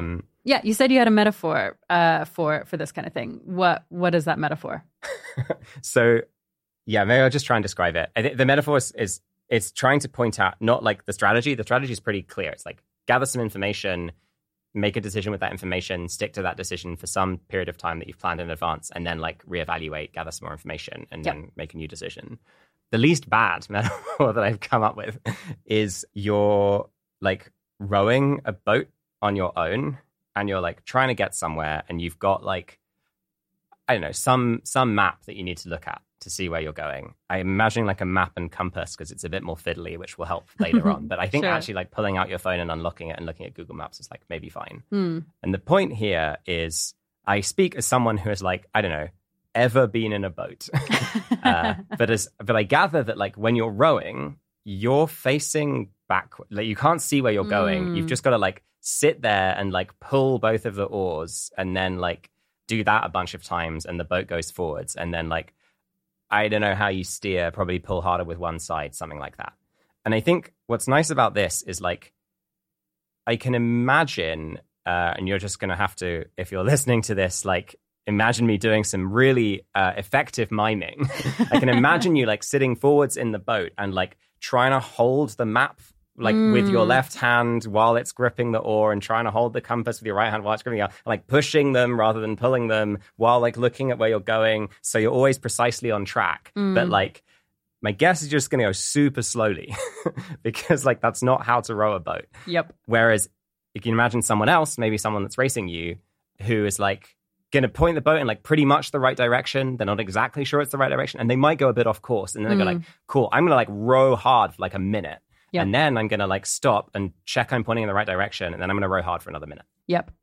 Yeah. No, I think that's great. So on the flip side, another mistake people can make is spending too long working out if the path they're on is the very best, rather than just doing the path and kind of doing well in it. Can you say more about what that looks like? Yeah, it's funny because I think this has the same solution, actually, which is like you spend a bunch of time like trying to work out what the best thing is given the information you have. And then you just like try to do that thing for a bit. Right. There's maybe an additional reason that this works well in this case, which is actually like desk research, gathering information about what's best, has like diminishing returns pretty quickly. Sure. Like sometimes to know if you're good at a thing and whether you like the thing, you actually have to try to do the thing rather than just read about what the thing is. But yeah, so like it's a similar dynamic, it's a similar internal monologue often of like something like moral perfectionism. Yeah, is this really the best thing? Should I be doing the best thing? Am I like taking the easy way out? Like, what if there's something better? Yep. The difference with this example is like people are like noticing that they might have that feeling if they start a thing and are starting nothing instead. Yeah. Yeah, I guess I want to say, you know, we'll have done some caveating at various points about like mistake is not a perfect framing. And I do think that like it is not the best way to like actually be doing the best thing, to like just sit and wait until you're like absolutely sure. Like sometimes you're just not going to be absolutely sure and you just got to try something. But like, you know, I think some people who end up in this position are actually tracking the possibility of the failure we just talked about, where like they start doing a thing and then they're so worried about whether it's the best that they're just miserable, and like they never find out if it is the best thing for them because they're not putting all of their effort in because they got one foot out of the door because they think something else could be better. I do want to say kind of like well done for noticing that and wanting to avoid it. Like, and the solution isn't just like start something while worrying about whether it's the best thing. The solution is like, well, like you're never going to have all of the information. So like gather some amount of information that feels like it is a reasonable amount to gather. I claim that you should decide what is a reasonable amount of information to gather before you start gathering it, rather than gather information until you think you've worked it out. And then just go with that for a bit, and you will learn more about yourself and about the thing you're trying with that. I think maybe one thing is we implicitly were talking about like a scale of a couple of years, because I think that's like about right for people who are where we are in our careers and who are making, you know, or like in danger of making a mistake, which is more like being in a thing and worrying about whether there's something else. Right. I think if you're relatively new and you don't know what you might be good at, then it might be that you do an information gathering thing, which is closer to like, I'm going to spend a day thinking about this. And then I'm going to like try like finding out more about this thing for a week. And then I'll like reevaluate, and the evaluation will either be like, oh, this is going pretty well, I should spend like another 3 weeks on this. Or I don't feel it's great about this anymore. Maybe I'll try something else for like a week. Totally. Like the time scale of the information gathering and of the actually just trying to do a thing should get like longer the further on in your career and the more confident you are in the broad strokes thing you're trying. But I do think it's very, very rare that the time you spend just purely gathering information is even like 20% as long as the time you spend actually doing the thing. I think like probably you should spend like much less time just purely desk-based research, gathering information before you make a decision. Right. And then you should probably be like mostly just trying to do a thing for a bit. That makes sense. So the fact that I once spent about a month deciding whether to do a role for 12 months is probably not the right way to have done it.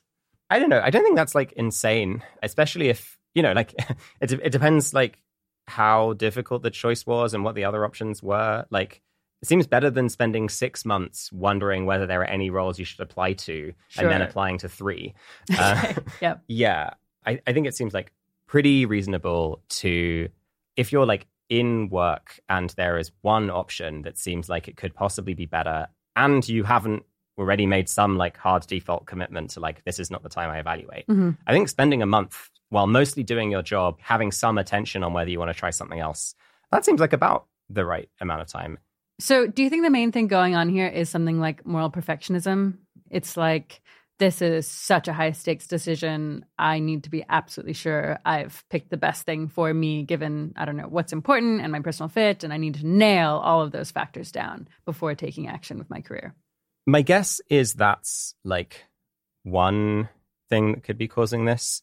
I don't have a great sense of like the relative frequency. I think this is probably the main thing that using this like pick a direction strategy is helping in my case. I think like I have a lot of this. Yeah. But I can imagine there are some other dynamics that lead to a kind of similar place. So like one other dynamic could be pressure from other people. And this is like not quite the same flavor as like moral perfectionism in some internal sense, but just, you know, I think there are dynamics in the EA community where people are like, but are you doing the best thing though? Yeah. Luckily, I think there are also dynamics where people just go like, oh no, I have a policy about when I reevaluate this. That's just like not as weird a thing to say as it might be in some other circles.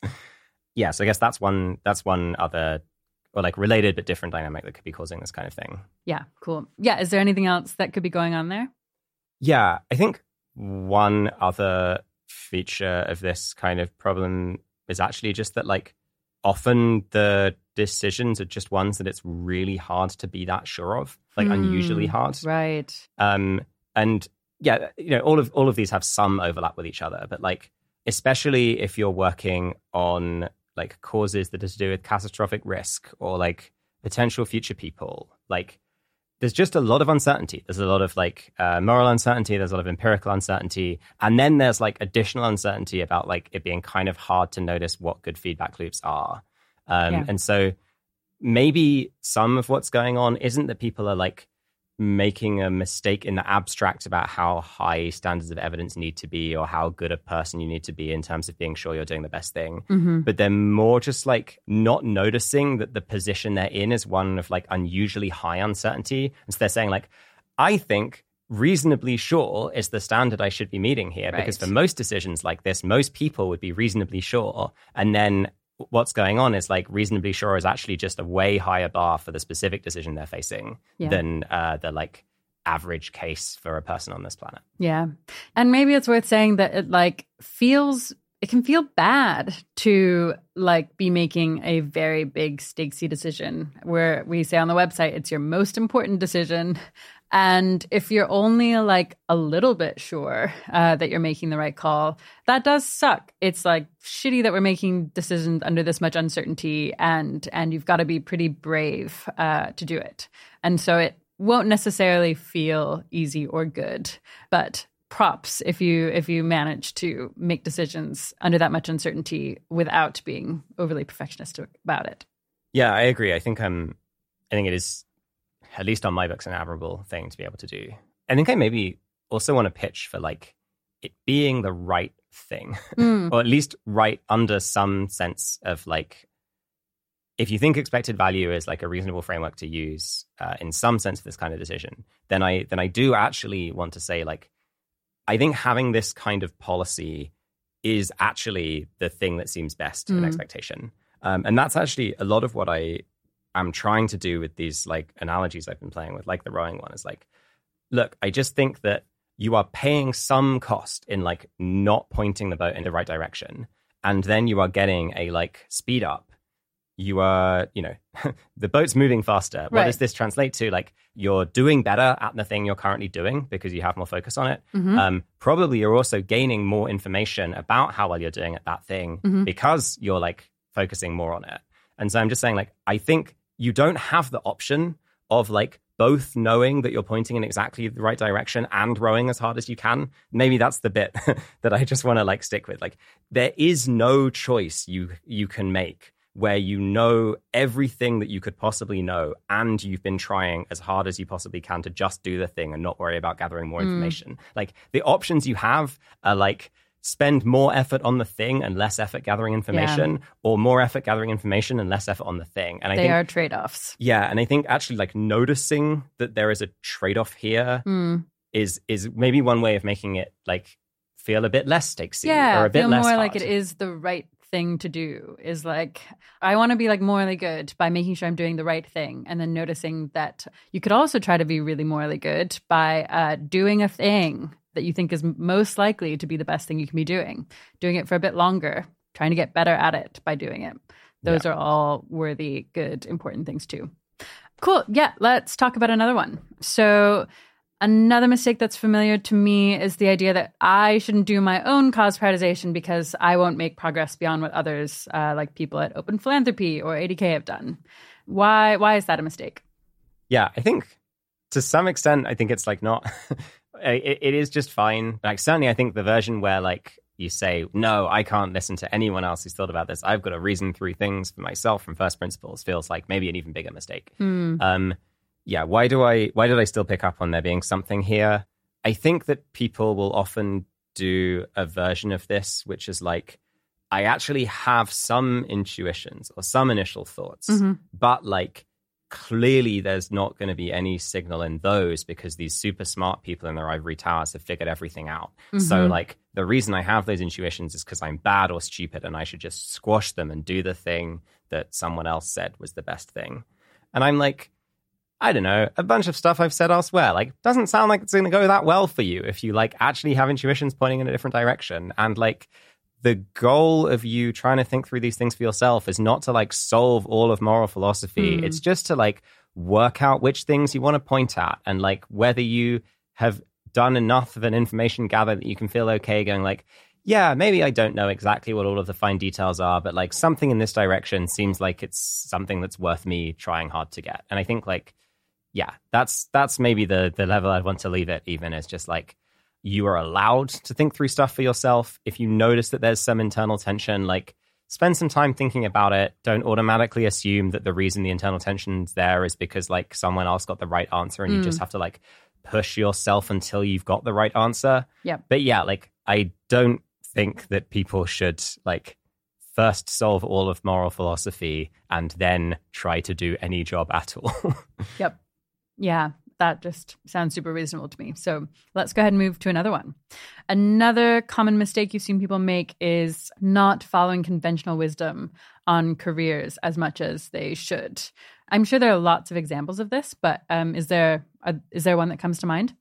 Yeah, so I think, maybe the most important example is underemphasizing the value of getting good mentorship. And I think partly this is a conventional piece of wisdom about careers.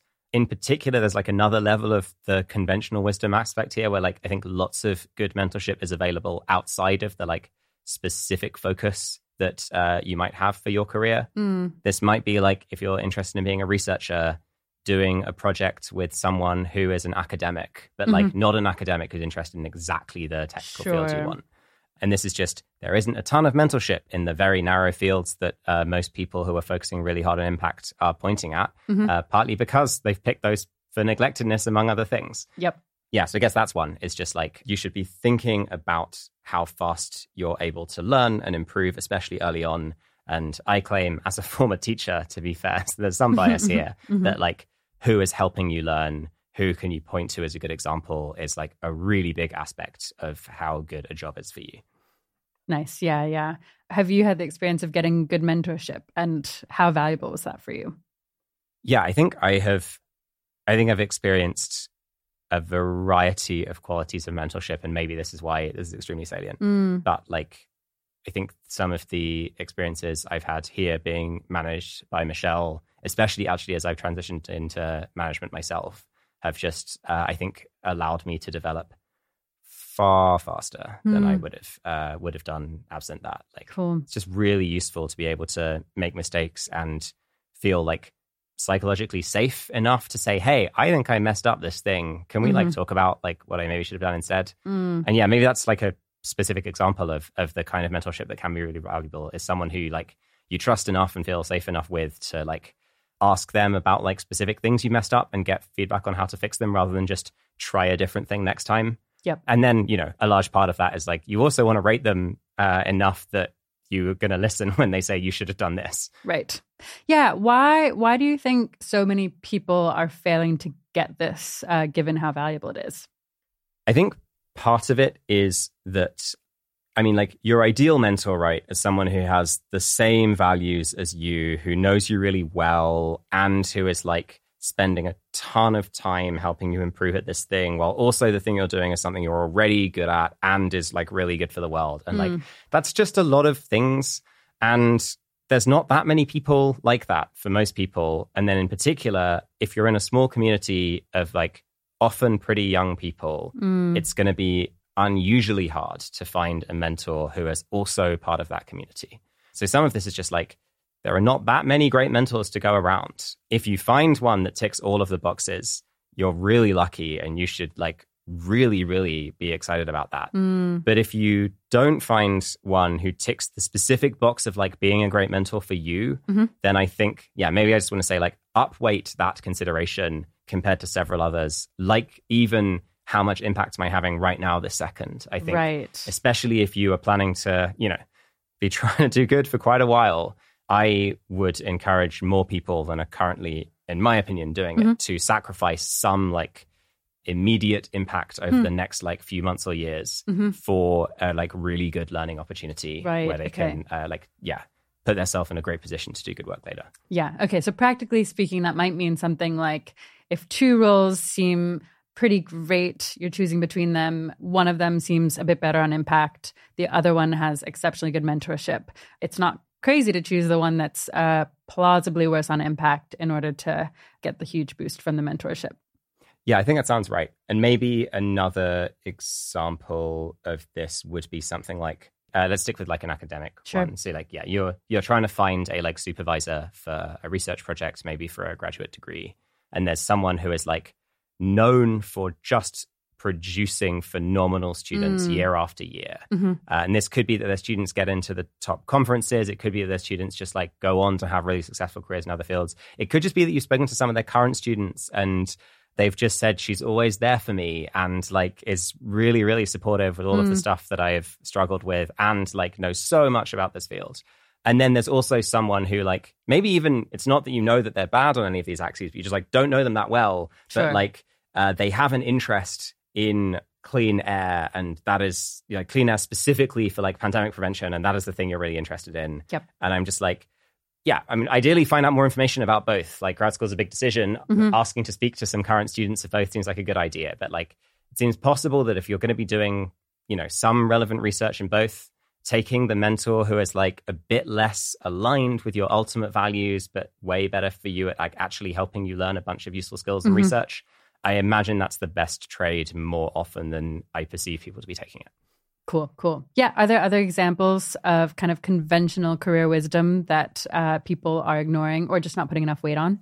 Yeah. So I think another one is like just doing a normal job at a like company or organization that's known for like being run well. And I think this is just like, there are trade-offs. If you join some small scrabby startup with only 3 people, then like it seems totally possible that you get to gain a bunch of responsibility really quickly. And like that might be the best choice for some people. But like sometimes just, really established programs that like know how to grab like smart graduates without much work experience and like turn them into extremely valuable employees really quickly just are actually good at that. Like, I don't know, trying really hard to do a thing for many years probably makes you at least decent at that thing. Maybe if I can think of some specific examples from different fields here, like I notice that many of the people I am like just incredibly impressed with on the like on their ability to think about different like quantitative technical problems have at some point worked at Jane Street. Interesting. Okay. And like, to be clear, I think some of this is probably that whoever Jane Street's recruiters are, they're doing a really good job of just like selecting people who are super bright and talented. But my guess is that some of it is like, there's a bunch of competent people that work there. They know how to take a certain kind of like bright, talented person and like help them learn how to think about particular things in a particular way. And like, at least if that is the case, then like that should upweight your potential like decision to go in that direction. I have a hypothesis which I think might explain some of this like underrating these heuristics.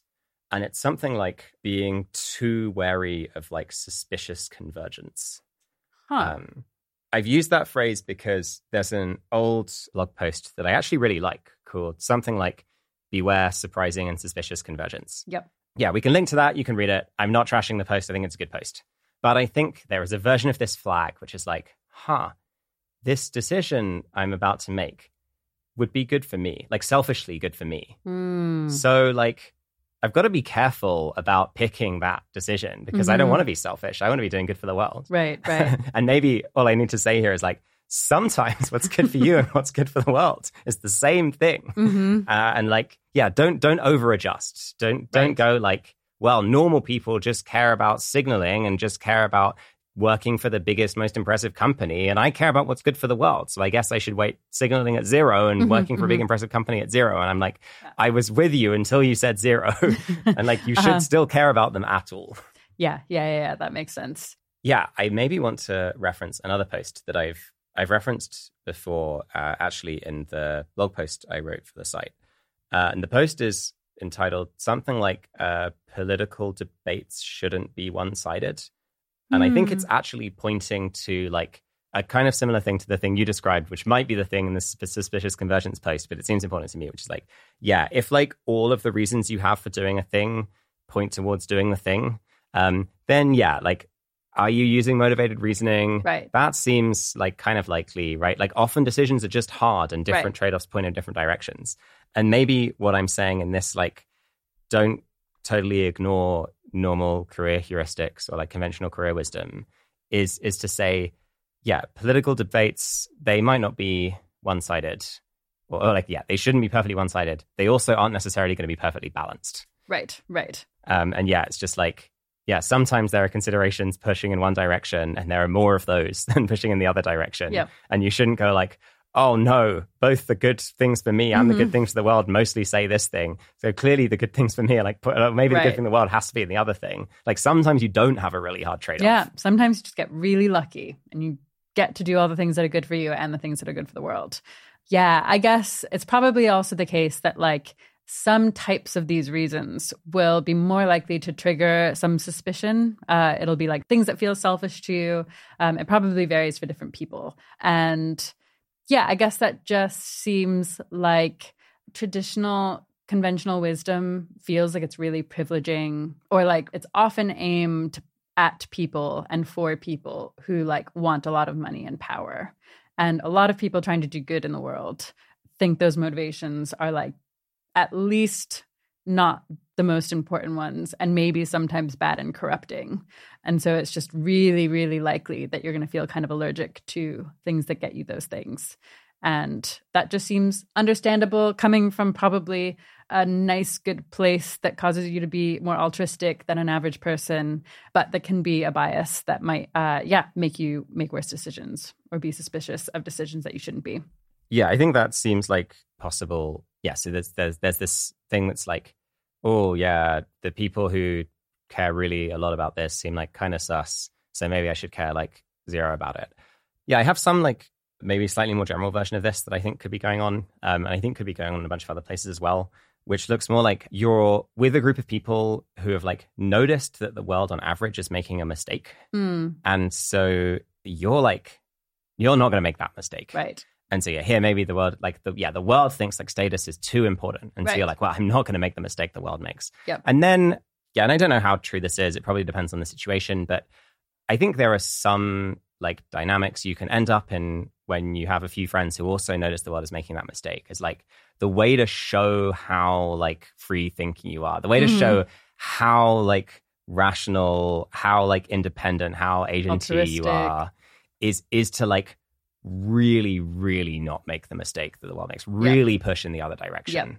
Yeah. And I think like the altruistic angle is like one aspect of this. And this is maybe the most like, the most adjacent to some of the other things we've talked about in terms of moral perfectionism. I think there can be a version of this that, might be a bit harder to hear if it sounds like it's something that you do and is closer to just like you're actually just playing the signaling game still, but you're playing it with a different circle. You're playing with people who are very rational, and you want to show that you are not blindly following conventional wisdom. You're like thinking it through for yourself, and you think actually most people have it wrong, but you're smarter than them. Yeah, I think this can often come up in a context of like biting philosophical bullets, where like, you've realized what I consider to be like an important fact about the world, which is like most people have moral intuitions that like end up conflicting in some way, and so they will end up needing to notice that there is at least one unpleasant conclusion that they will have to reach.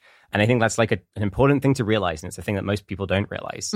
And so like maybe you've realized that and you go, oh, cool, I should like probably bite one of these bullets. And then there's like something which is like, I bite all the bullets, or like, enthusiastically biting them. Or even just like, maybe arguing really strongly that they're not even bad. They're like tasty bullets. And I'm like, what's going on here? I have some hypothesis that what's going on is like the way to show that you are like part of this like group of cool people who has like broken away from the like sheep of mainstream society is to like push really hard in the direction where like moving somewhat in that direction away from mainstream society seems like clearly the correct thing to do. And you're like, well, this is good, so more of it's better. So I'll move as far away from that position as possible. And like, I don't know, most extreme positions seem kind of wrong. It's such a theme from this conversation is like, we notice something important, we try to correct for a mistake that we make, and then we correct too far and end up making a very different mistake with other consequences that are bad. Just seems like another clear case of it. Are there other examples you want to highlight of like, ignoring conventional wisdom in careers? Yeah, I don't know. There probably are. And like maybe you should just take away some message, which is like, yeah, my guess is if you're career planning, you should at least ask the question. I in fact do when I talk to people. If you weren't worrying about impact at all, like what decisions would you be making? Like I think you should like know what that path looks like. And let's say someone told you that like whatever you chose to do just turned out to be like really great for others. Just like whatever you happen to like get some like luck potion and just like whatever you choose turns out to just be like great for the world. Like, what do you really hope you like decide to do? Or like, this is like find some way of like ruling out the like what's best for other people thing, and just like ask yourself what that path looks like, what strategies you would be considering if you were on that path, and then like don't instantly rule them out once you start considering the importance of helping other people as well. Like probably your decisions will change. Probably it won't look exactly the same, but like it won't look exactly the same, and it will look like the exact opposite. Feel like pretty different claims. Yeah. That sounds totally right. Cool. So I guess a lot of people come to 80K advisors with the idea that they should do community building of some kind for the field of AI, for example. And the thinking is that they don't think they're a good fit to work on AI directly, but they can still imagine having a big impact by convincing other people to work on AI. When is this line of reasoning a mistake? Yeah, so I guess like maybe the like thing that should be kind of obvious is like if you would in fact hate community building, that's like a pretty good reason to think it might be a mistake. And I think this is like just a common feature of lots of the stuff I end up saying where people are like worried that maybe they should be doing something that they really don't want to do. And I'm like, probably you shouldn't be doing something that you really don't want to do. I think maybe the answer to like, how do I know if it's a mistake is like, I don't know, it depends on a bunch of facts about you and a bunch of facts about the situation you're in. And like, that's why we do an individual service. But I think some reasons that could cause people to make a mistake in this direction, I think this thing about like, I really want to like be doing the best thing right now rather than like, I want to like help other people as much as possible. Yeah, the sort of way it might come apart is clearly if you hate it, it's a reason not to do it. Sure. If you're like struggling for time and you don't see your like long run path looking very much like it contains the same kind of skills as community building helps you develop at the moment, then I suspect that like you'd be better served setting yourself up well for whatever that other long-term path is, even at the cost of a little bit of impact right now. And yeah, so like maybe that's a useful way of like distinguishing when it seems like it might be a good idea is like, well, what kind of skills are you building while you're doing it? Like, what are you getting out of it? And if you're not getting that much out of it that you expect to use later, then like it might be a good idea. And if it'd be really fun and if you have the spare time, then fine. But as soon as you're like, the reason I'm doing this is because I feel like I need to be having some impact. And I don't see it being like a long-term thing. Then my guess is like biting the bullet of like, no, I'm not going to have quite as much impact this year. Right. I'm going to set myself up well for having impact later. You're allowed to do it on my lights. Great. Yeah. So that's everything we planned to talk about today. And I feel like I've gotten loads out of it. Like I'm around 80K. I hear lots of people talk about some of these things. And I still just learned a lot. And hopefully will make a few of these mistakes myself in my career. So one, thank you. But before we wrap up, I am curious if, I don't know, you had any reflections having done this or just like any other mistakes that come to mind that we can cover before we call it? Thank you both for being up for chatting about it and sharing a bunch of your own experiences looking at some of these things. Yeah, I think I maybe noticed as we were talking a couple of themes that we kept coming back to, and I'm not sure I'll catch all of them, but it seems worth trying to let's pick do them that. out. Yeah, maybe one theme that seems worth pulling out is something like going too far in a good direction. Yeah, I think lots of the stuff we've talked about has been like conventional wisdom says this. You've like noticed that conventional wisdom seems to like not be tracking quite the thing you care about. Or like maybe even you just think conventional wisdom is like wrong. And so you go, cool, I want to move conventional wisdom in like this direction. And then you just like move it way too hard in that direction. Yep. And I think I don't want to even make the general claim that like, oh, you should never move things that far. I in fact think you should push some things like pretty hard and keep other things at like a satisfying level. Sure. But yeah, I think there's some amount of like the correct update to make is not always like a really, really big one. Right. To the other extreme. Yeah. Yeah. I mean, that just makes sense. And it also makes sense that it's hard. And so lots of people make these quote unquote mistakes. Like if the optimal amount to move in a direction is like a bit, but not all the way to the other extreme, finding the exact spot that's ideal is just going to be really, really hard. And especially when you've got decisions as hard as these. We've already kind of qualified that like people should not feel bad or guilty or ashamed if they've done some of these things. It's just difficult because you're doing this balancing act. I think it's actually a dynamic of like, I don't know, how language is structured or how people speak to each other that makes this hard to talk about. And I don't mean hard emotionally. I mean like just like literally we don't quite have the right vocabulary for it. And the thing that I want to point out here is like, we don't have a like neat single word for like, I agree with you in like the direction, but not as hard as you. Yeah. Like if people are sort of estimating probabilities, then there's still not one word, but there's an idea. It's like, let's say you think there's a 90% chance something's going to happen. Yep. And I think there's like a 75% chance it's going to happen. Like, you know, in this case, I can say, I think it's less likely. And it's still kind of hard to explain why.